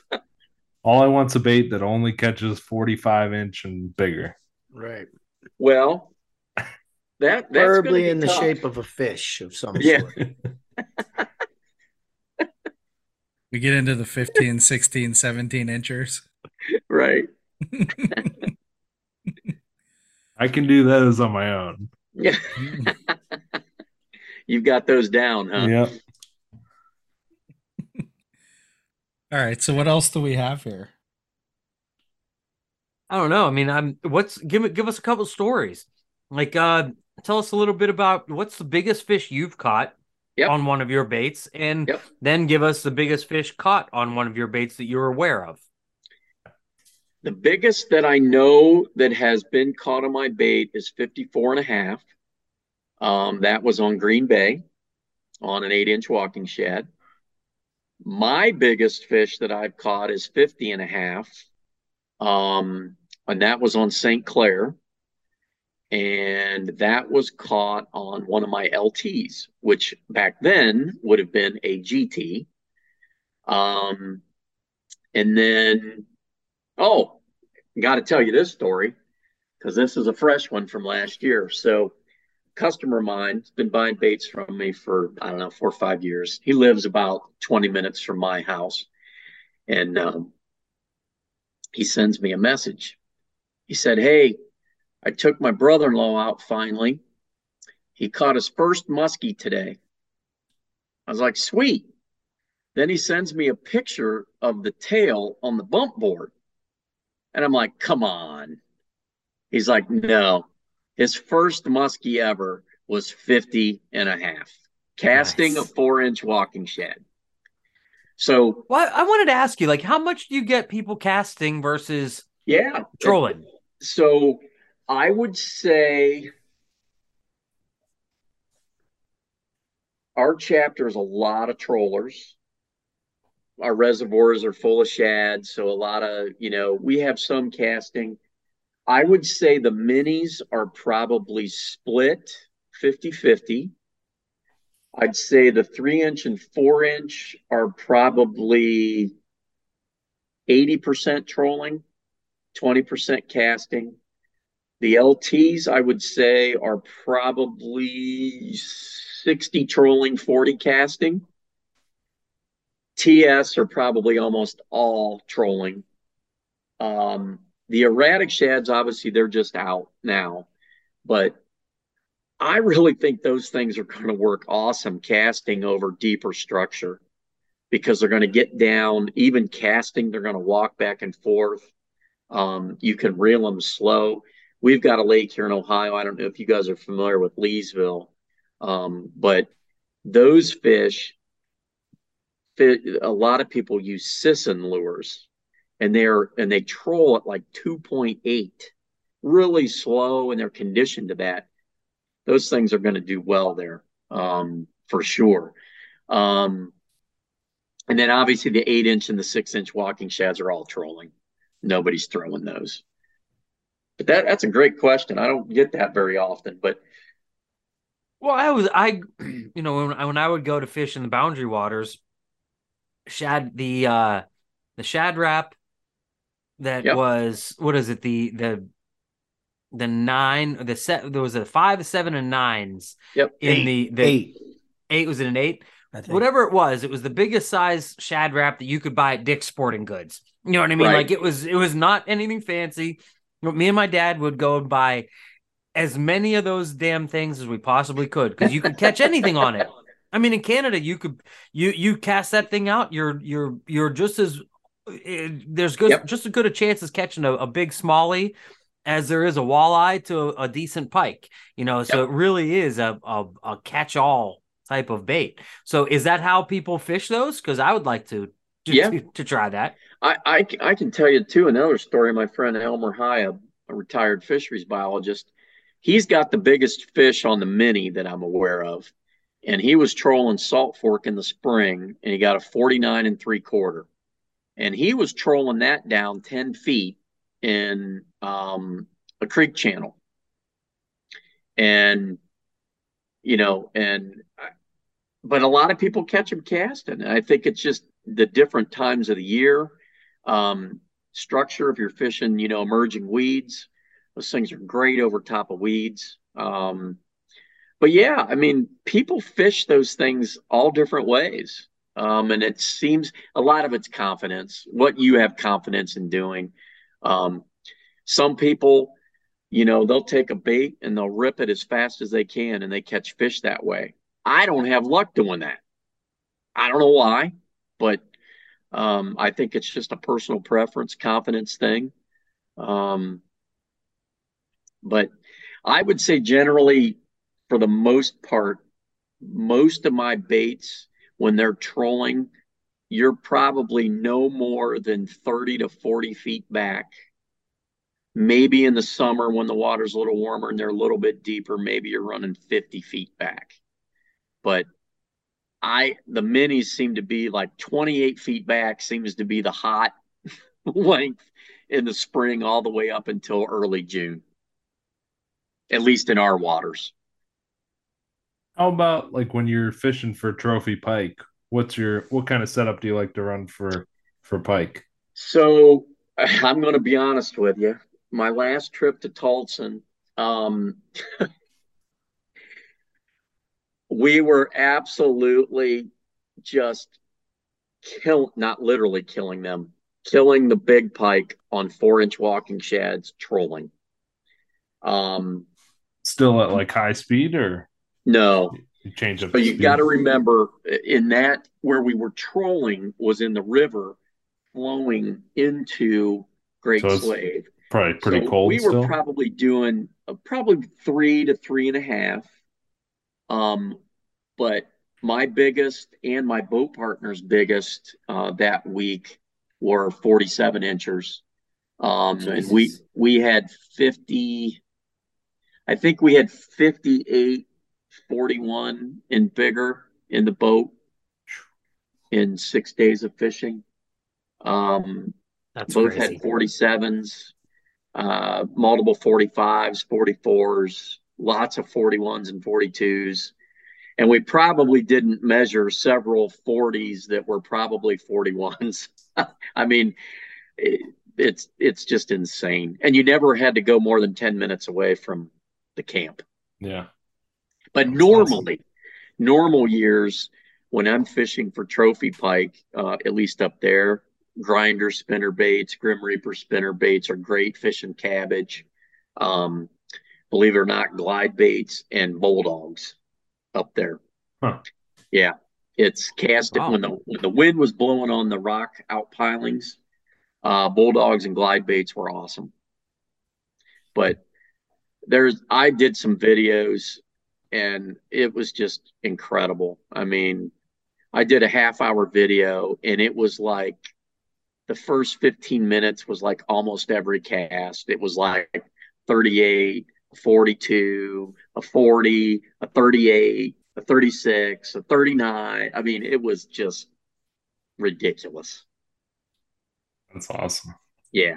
That's a place you take a young kid to get them excited about fishing, right. But then they come back and they're like, I'm not doing that again. Forget it. You're ruining them. You're ruining them, Greg. You do. But I'm going to Manitoba this year at a new place, first week of August. So exciting. Nice. Pretty far north, Manitoba? Or? Yeah, it's 500. Or I think it's about 500 miles north of Winnipeg. It's you fly up to Thompson, and then it's a 30-minute. They have a landing strip at their lodge. I think it's like a 30-minute float plane, whatever you want to call it, caravan ride to their lodge. It's on Lake Waskiaowaka. Yeah. Now, who do you do those trips with? Like just buddies, or like who do you do those trips with? Of course, when my dad was alive, it was he and I. So this year, I'm actually a guy from the Michigan Muskie Alliance that I've known for a while and is a customer. And he said, yeah, I'll go. So he and I are going. Cool. Awesome. So that's awesome. Yeah. And when I've gone to Tulsa by myself before, I always got paired up with somebody. The promoter was really good about that. And I got paired up with awesome guys. I mean, we got along, no problems. One guy was from Wisconsin, another guy was from Tennessee. But yeah, it's an awesome place. But the travel up there is just, man. And then you're off the grid. Right. And I didn't realize my wife was so concerned about me being off the grid with my autoimmune problem and this and that, whatever. Well, this place actually, they have Wi-Fi and satellite, so I can communicate every day. And so hopefully alleviate any concerns she might have. So yeah, that's good. Yeah. Yeah.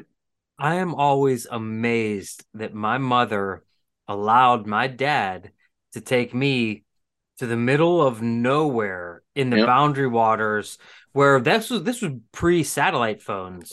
Oh, so sure. We only had a sat phone. We only had a sat phone on our very last trip when I was probably like 22 or something. So, I never really thought about it, but Jesus Christ, what if my dad had a heart attack? Or what if we had broken a leg and like in the boundary waters, you can't just get, there's no motorboats. No. Like you can't get picked up. And only now am I looking back at this as a father, thinking to myself, like, that's insane. I think I was 12. I think I was 12 or 13 when he first took me to the boundary waters, for God's sake. I was like 15 when we did our first fly-in trip. I mean, the things that could have gone wrong. Yeah. Jeez, man. You're right. I mean, those things you don't think about because you're excited to go, but then you're like, ooh, what if that really happened? What would you do? That was risky. He and I did a fly-in trip where it was just the two of us. We got dropped off on a float plane just outside on a lake just outside of the boundary waters, and we just got in a canoe and we put all of our packs in the canoe and on the side of the float plane, and we started paddling, and then we watched the float plane take off over our head, and my dad and I looked at each other, and it was like, it's just the two of us for a week. Right. That's it. Yep. And we ended up seeing 3 moose going through the first creek down into the boundary cool. waters. Yeah. And it was just like, that just started. And you want to talk about, we said earlier in the podcast about taking kids up there, just to get them hooked. Man, that's exactly what got me hooked on this stuff. And, absolutely. I don't know, man. It's just awesome. I didn't want to get away from the current discussion because it's so good, but I have 2 questions. So we're getting to the tail end of this one, but we've got guys that are getting into the sport listening to these. Yep. And one of the questions I have is like, looking at, even if you go back to Muskie Max this year, there was like just a crazy amount of new fishermen that were in that building. Yeah. So the question, you've been fishing for a long time, Greg, like, you've got the bait lineup, all this stuff. Like, what would be the one piece of advice you would give to a new muskie fisherman? Like, what would you consider the most beneficial piece of advice for them? Aside from run away. Run while you can. Well, one thing I would, as a bait maker, I would say, don't always believe the hype. Ooh, that's a good one. I mean, when you're starting out, the last thing you want to do is start spending a bunch of money on stuff that you don't know that's proven. The best advice you can get is talk to people that have been fishing for a while. What do you use successfully? I think it's important too for those new people that are coming in. What I always ask them when they come to my booth, they'll say, "Well, I want to start fishing this lake. Okay, what's the lake like? Is there structure in it? What's the water clarity? Is it clear? Is it dirty? Do you prefer to cast? Do you prefer to troll?" And a lot of times there's a lot of people not asking those questions or, trying to understand what they're doing. But I think don't believe the hype on some of this stuff. Find out, talk to people where you're going to be fishing. A lot of people will give information out. They're not going to give GPS coordinates and things like that, but general information. I think you got to do research, and it can't always be the first thing that you find. You got to dig a little deeper because you're going to get the things way off on one side and way off on the other, and the truth is probably somewhere in the middle. So I would think just really trying to get educated before going out and spending a bunch of money that you may not need to, and really focus in on how do you want to start fishing and tackling that particular body of water, especially if you're new. That's awesome. And then I guess go ahead, Owen. You unmuted. No, there. I was going to say that goes back to, I'm going to volunteer the hunks officially to do a seminar at Muskie Max about beginners, like where to spend your money. Where to spend your money? You should have saw Swinky's face. He was like, "Wait, what? Think about it. Where do you? What? No, that's the that is the exact question. Like, where do you spend your money if you don't have? Like the guys that have been in the muskie game for years, they know exactly where they're going to spend their money when they walk into Muskie Max or any of these other shows. So the question is for the guys that don't know, like what, and the guys that need to know, dude, go spend $25 on minis. Go spend that is money well spent, as opposed to going to booth X and spending $95 on a bait. You know what I mean? Like that's what I'm talking about. Like the common sense stuff. Because when people walk into shows, like they are totally overwhelmed by everything. Without doubt. The smells, the sounds, you name it. Yep. And it's like, you know what? That can help people. Yeah. Yes, the smell of rubber. When you walk into a muskie show, the smell of rubber is off-putting. It hits you hard. If I'm a kid or if I'm a beginner, I'm like, what the hell did I just walk into like a sex sex toy like factory? Like it's just latex and rubber and like I've holy never shit. once in my life. Well, Ryan, you haven't been around very much. If Well, you haven't I'll thought tell about you, that. Owen, you're right. And I can tell you this, at the Ohio show for the first several years, I think I had Muskie Innovations right next to my booth. And until it like dissipates, I'm telling you, you're right. Yeah.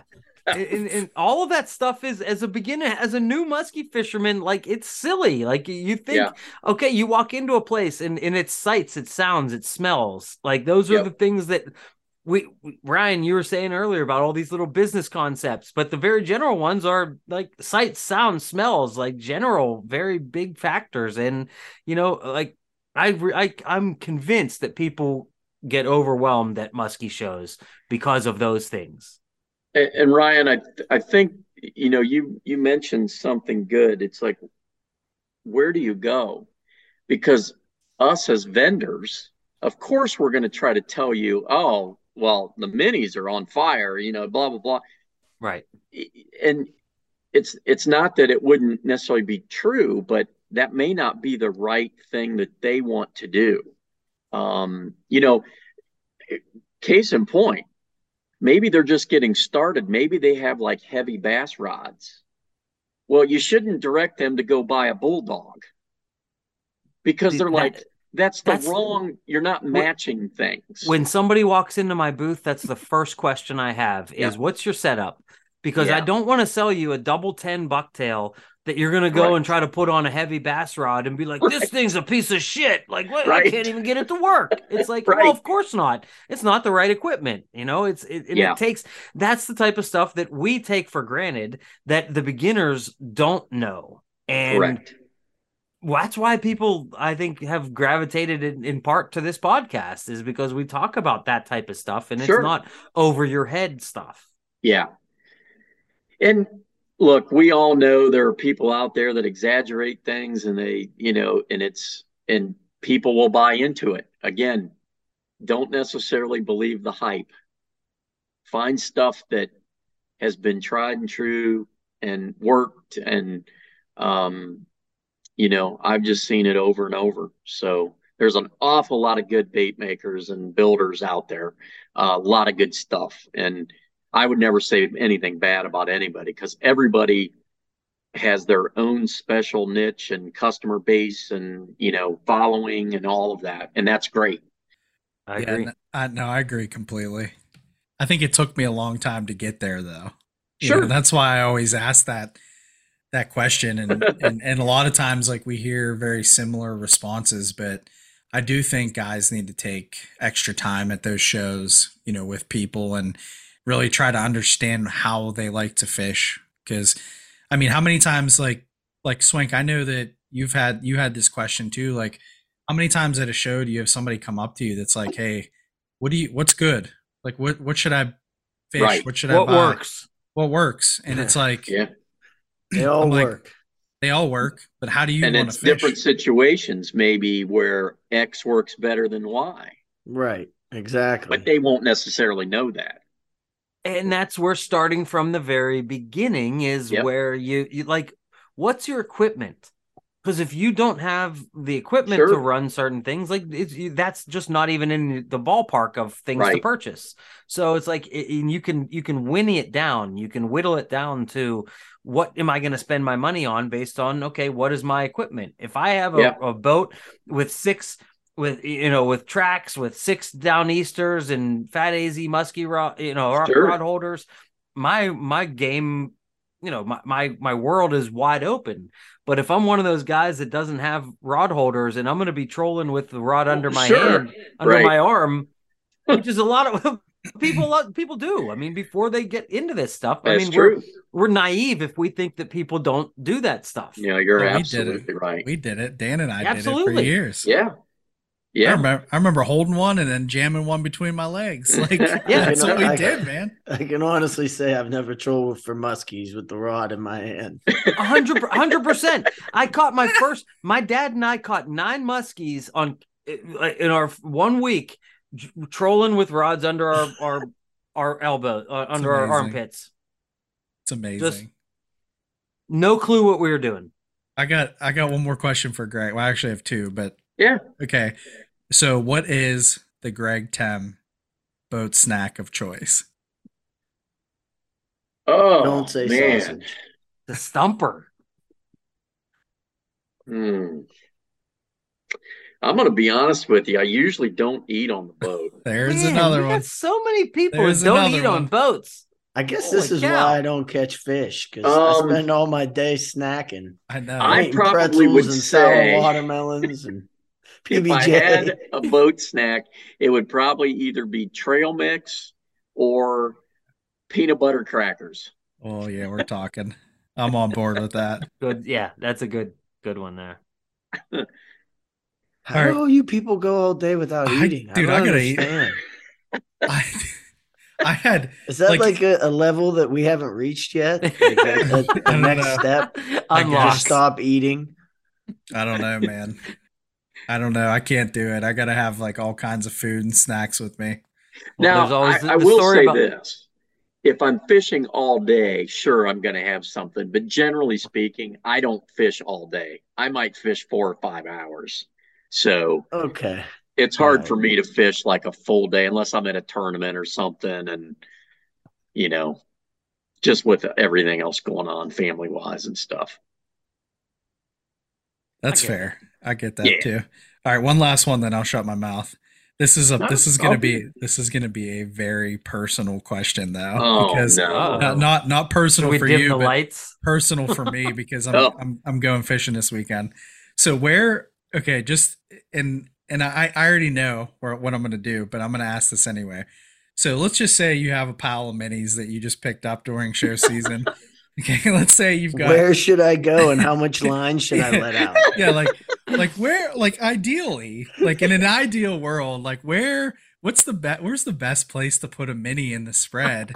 And like, let's just say it's like April 15th-ish Yep. and the water temps are probably like around 48, 50 degrees. Yep. Where is the ideal spot where you would put a mini at in your spread?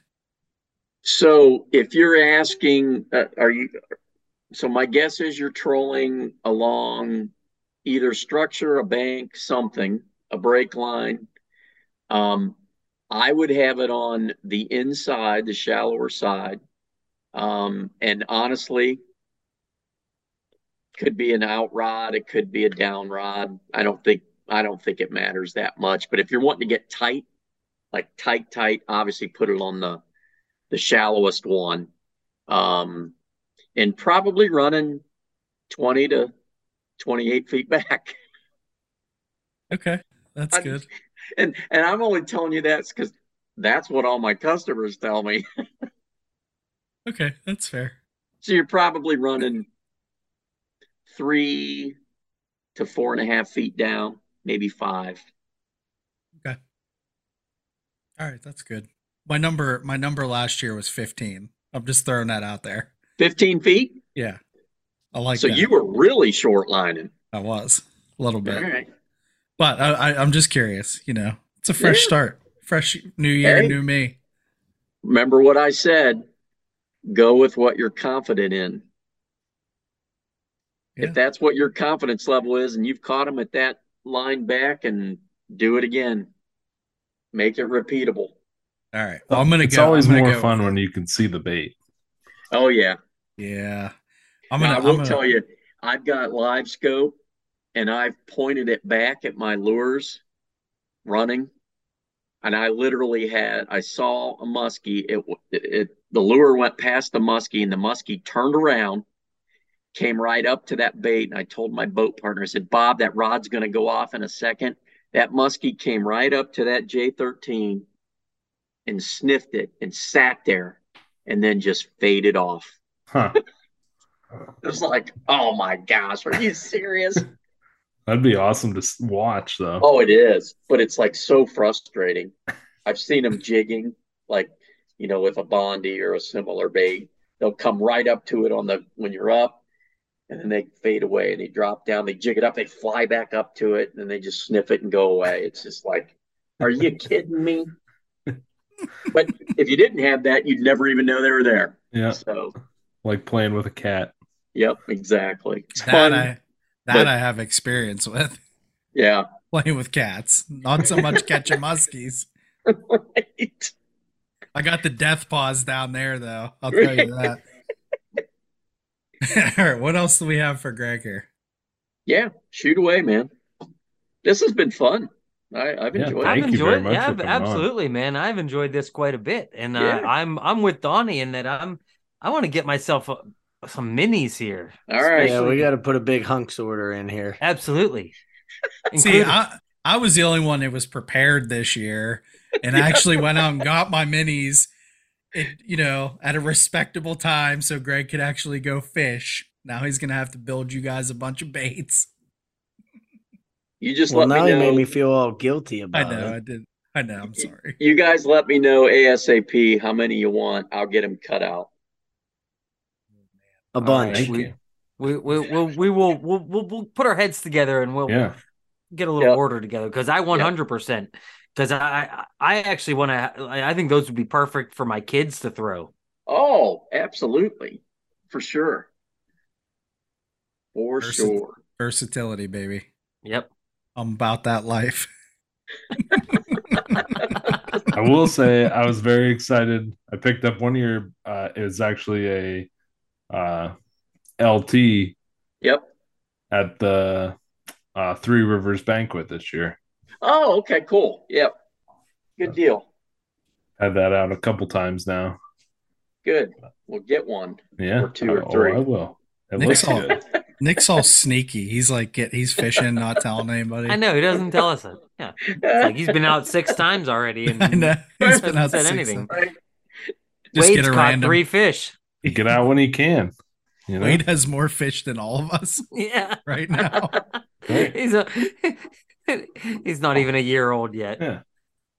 Boga him. It's gonna You know, learn. I do think that if there was a way to do like a seminar at like the Muskie Max show for beginners, I think that would be a great See, idea. The question that I would have is who would you have like on the panel?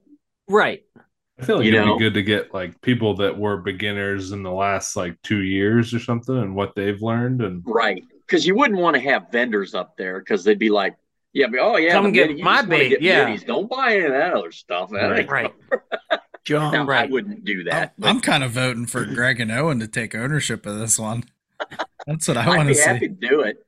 There you go. I There think we it. go. I honestly, I would do it, and I would never mention my baits for 1 second. You know what I mean? No, Like I wouldn't it's either. not. I think it's all That's not general. even. Yeah, that's not even important. It's more like, okay, people come in with X amount of dollars, and beginners Yep. aren't ready to spend $750. Like like the guys that are $750 to $1,000. Like they might come there with $200, and trying to spread $200 out over That's hard. Muskie Max, it's not easy. Mhm. You can blow a big chunk of that if your eyes are too big for your stomach.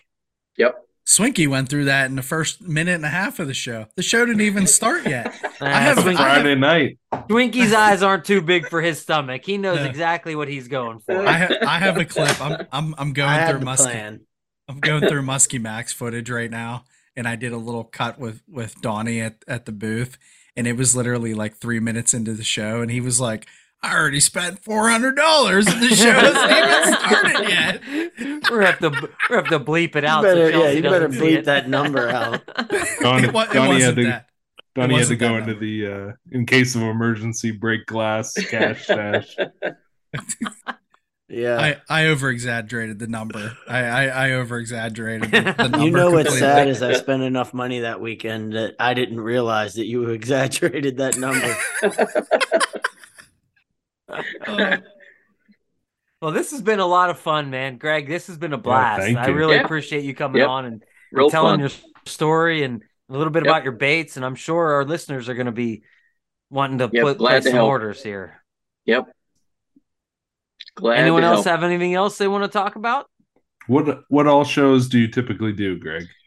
So this past show season, I did Ohio. That's 20 minutes from my house, so that's a no-brainer. Then I did the New York, Chautauqua one, and then Muskie Max.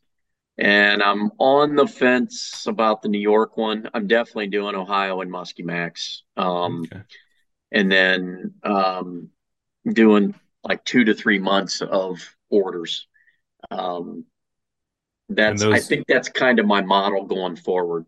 those And then you typically kind of open shut it. up at like January and through March. Yeah, I'll probably open it up like around Thanksgiving. Okay. And I'm literally just finishing up my last orders, the St. Clair guides and stuff that ordered stuff. So those are going out.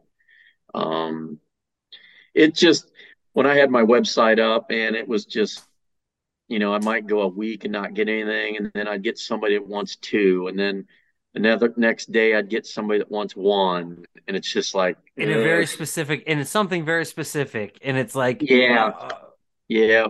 Yeah. And at this point, I bought a new boat. I got it last spring, and I've fished a lot more. I just want to do that. I mean, the shows and everything are awesome. It's fun. I love, talking with everybody, but man, I got a regular job too, and I want to kind of enjoy stuff. Mm-hmm. Yeah.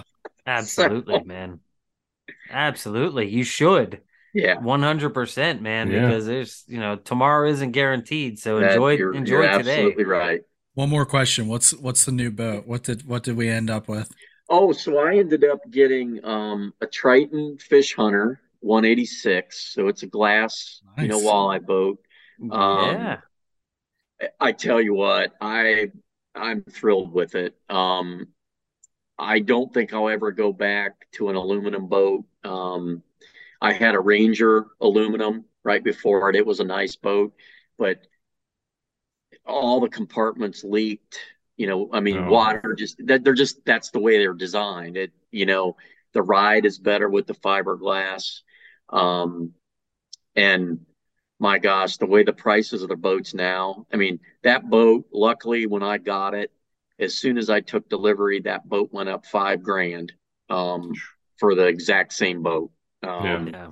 But I got a 150 Merc on it, and then I got a Pro Kicker 99 on it. I got an iTroll set up for that. That's awesome. And then, of course, I run all Garmin stuff. What are your horsepower restrictions locally? Like if you got a 150. Yep. So we have some restricted lakes like Leesville, Piedmont. Those are 10 horse and under. CJ Brown, which is near me, that's unlimited. Caesars is unlimited. Clear Fork is an 8 mile per hour speed limit. So you can put whatever size you want on, but you can only go 8 miles an hour. And they do have a Ranger there. I wish more lakes did that instead of the horsepower. Yeah, that makes a lot more sense. Yeah. The odd one is Pymatuming. 20 horse. I think it's a 20 horse. I've never been there, but that gigantic body of water, you'd think that, man, that you get caught in weather out there. That could be. And I think that's why it's up to 20 instead of 9.9. Yeah, I think it was 10.4 or something, right? Yeah. But like, why would Conneaut be unlimited and Piney be restricted? It's not a state park. Yeah. State parks are restricted. Like lakes like Conneaut, they're wide freaking open. Yeah, that's what like all the Army Corps, like Woodcock and then if they're like I think Tamarac's technically maybe like a drinking water something. That's what I was it's wondering. Electric. Is it drinking water? Is there anything like that? Or some sort of water supply. Yeah, connection. That's my problem here. Like with Owen and I, like Westmoreland County. Owen, you're in Allegheny, but you're right. Right you're on the border.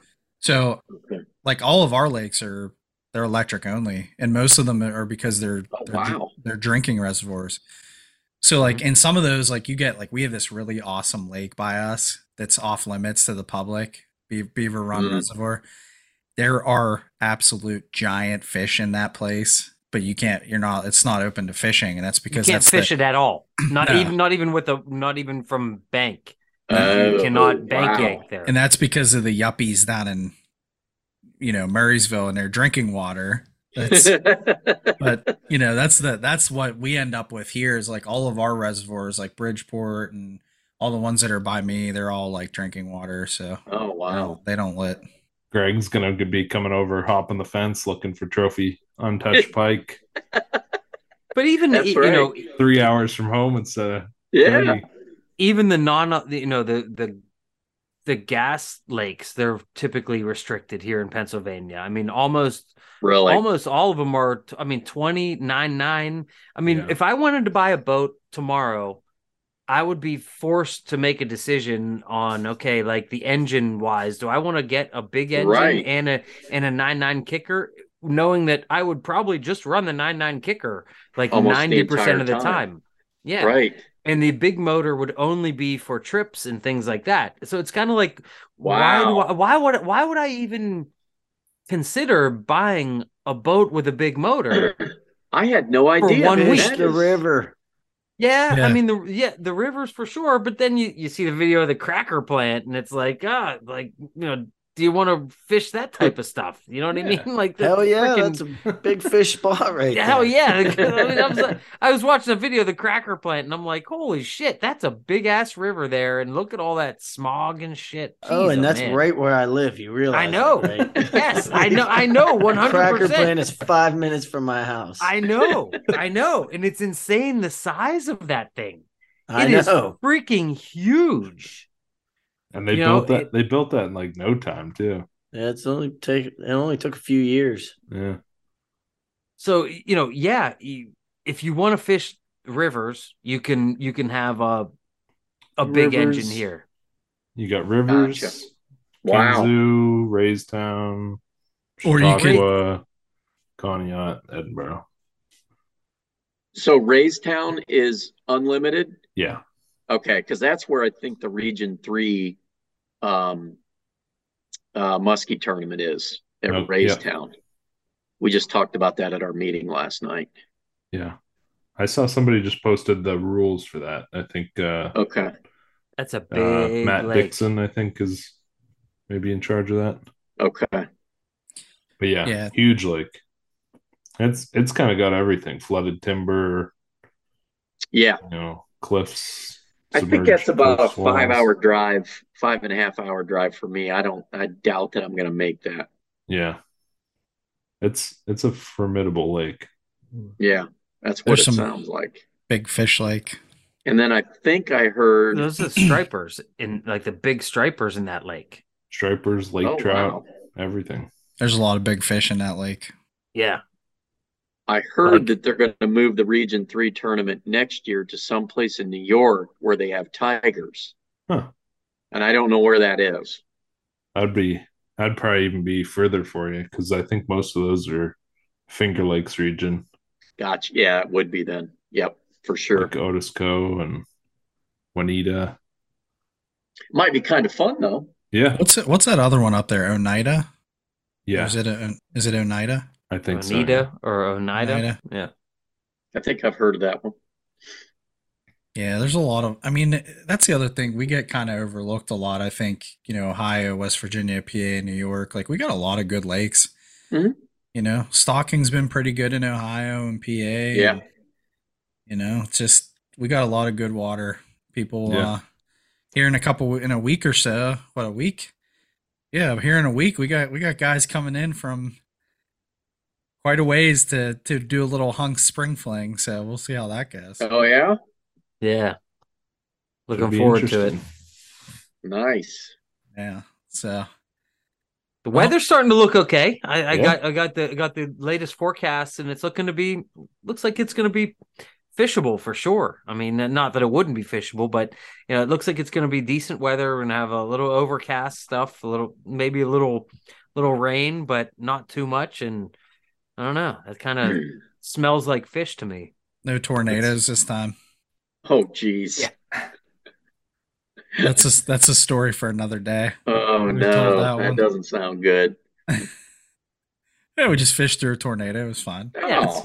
It's great. Tornado warning. This is a warning, whatever. Yeah. Didn't happen. A lot like us catching fish. Didn't happen. Well, we're over the 2 hour mark on this one, boys. Oh yeah. Well, See, Greg? over. See, we had more than enough to talk about. Oh, yeah. Yeah, I said I don't know that I can entertain you for 2 hours. So, but I guess you proved us wrong. We like to entertain ourselves. Yeah, Yeah. we're good at entertaining ourselves too. That's right. Easily done. No, that's all good. Well, we really appreciate this, man, and thank and you. I 100%. We're gonna put Donnie in charge of the mini order. Okay. Yep. Just I'm get on to it. me soon. If I get on your Facebook page, is that the way I can see like the colors and stuff like that? I'm sure we're friends, aren't we? Yeah, of Yeah. course we're friends, Well, Greg. I was sure we were, but We're yeah, just friends. message me. We've been friends for years, Greg. That's what I thought. So, man, I tell you what though, there's some people though that I'm getting friend requests. I'm like, I think I'm already friends with them. And then I go look, and I'm not. Yeah. So, and then you get people hacking the accounts, and Oh yeah. Yeah. yes, that's why you got to look. Oh, look, Nick just sent me a friend request. Oh, there it is. Decline. Good move. If you get one from Hacker. a Tom Venata, you definitely want to decline that one too. No comment. Just don't make me mad. Well, Greg, thanks for coming on, man. Yeah, we really thank you. appreciate Oh yeah. it. No, absolutely. I like I said, I enjoyed this very much, and anytime you want to do it, you want another topic, we can have another topic. All right. Let's do it. Perfect. Let's do it again sometime, Definitely. man, for sure. I'm hoping to be very much like my cohort, Dan Lutton. I'm hoping to send you a picture this weekend, but we'll see. I'm not as good. No, that would not be as great. good. Not as good of a stick here, but we'll see what I happens. got confidence in you, man. You can do it. All right, boys. Just remember, all right, boys. it's never the lure that's the problem. Yeah, that's true. It's never It's the Lord. you. It's me. 100%. It's never the Indian, it's the arrow. I'll remember that as I'm pulling the boat in with my head down, tail between my Right. legs, dejected. So, It's All right, good. boys. guys. All right, guys. Thank you, Thanks. Have a Greg. good All one. right. Thanks, Greg. Hey, you Peace, bet. guys. Take care, guys. We'll see you. See ya. See ya. I had to shake him on my last case, Big O don't play.